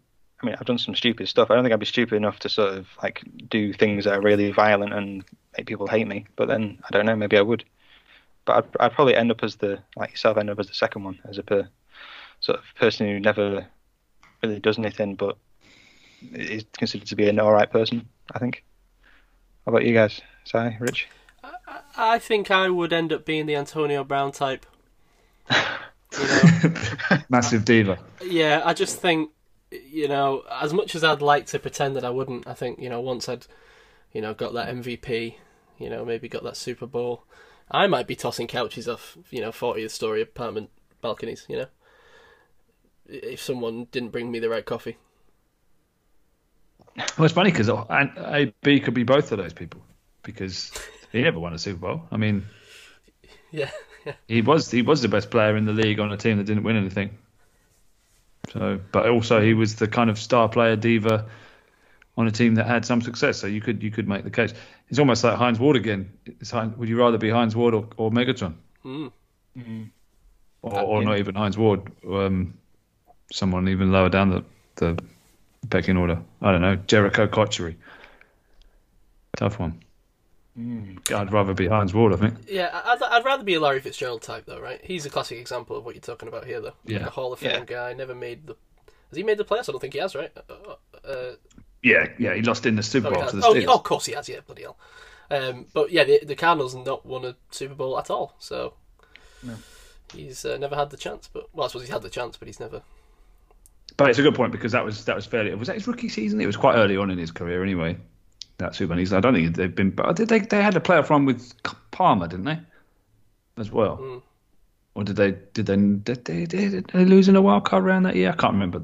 The year they were on All or Nothing. So yeah, but I get your point completely. Yeah, the Cardinals been in the playoffs loads. I don't know. No, they haven't been those times. Picture him like the Browns though.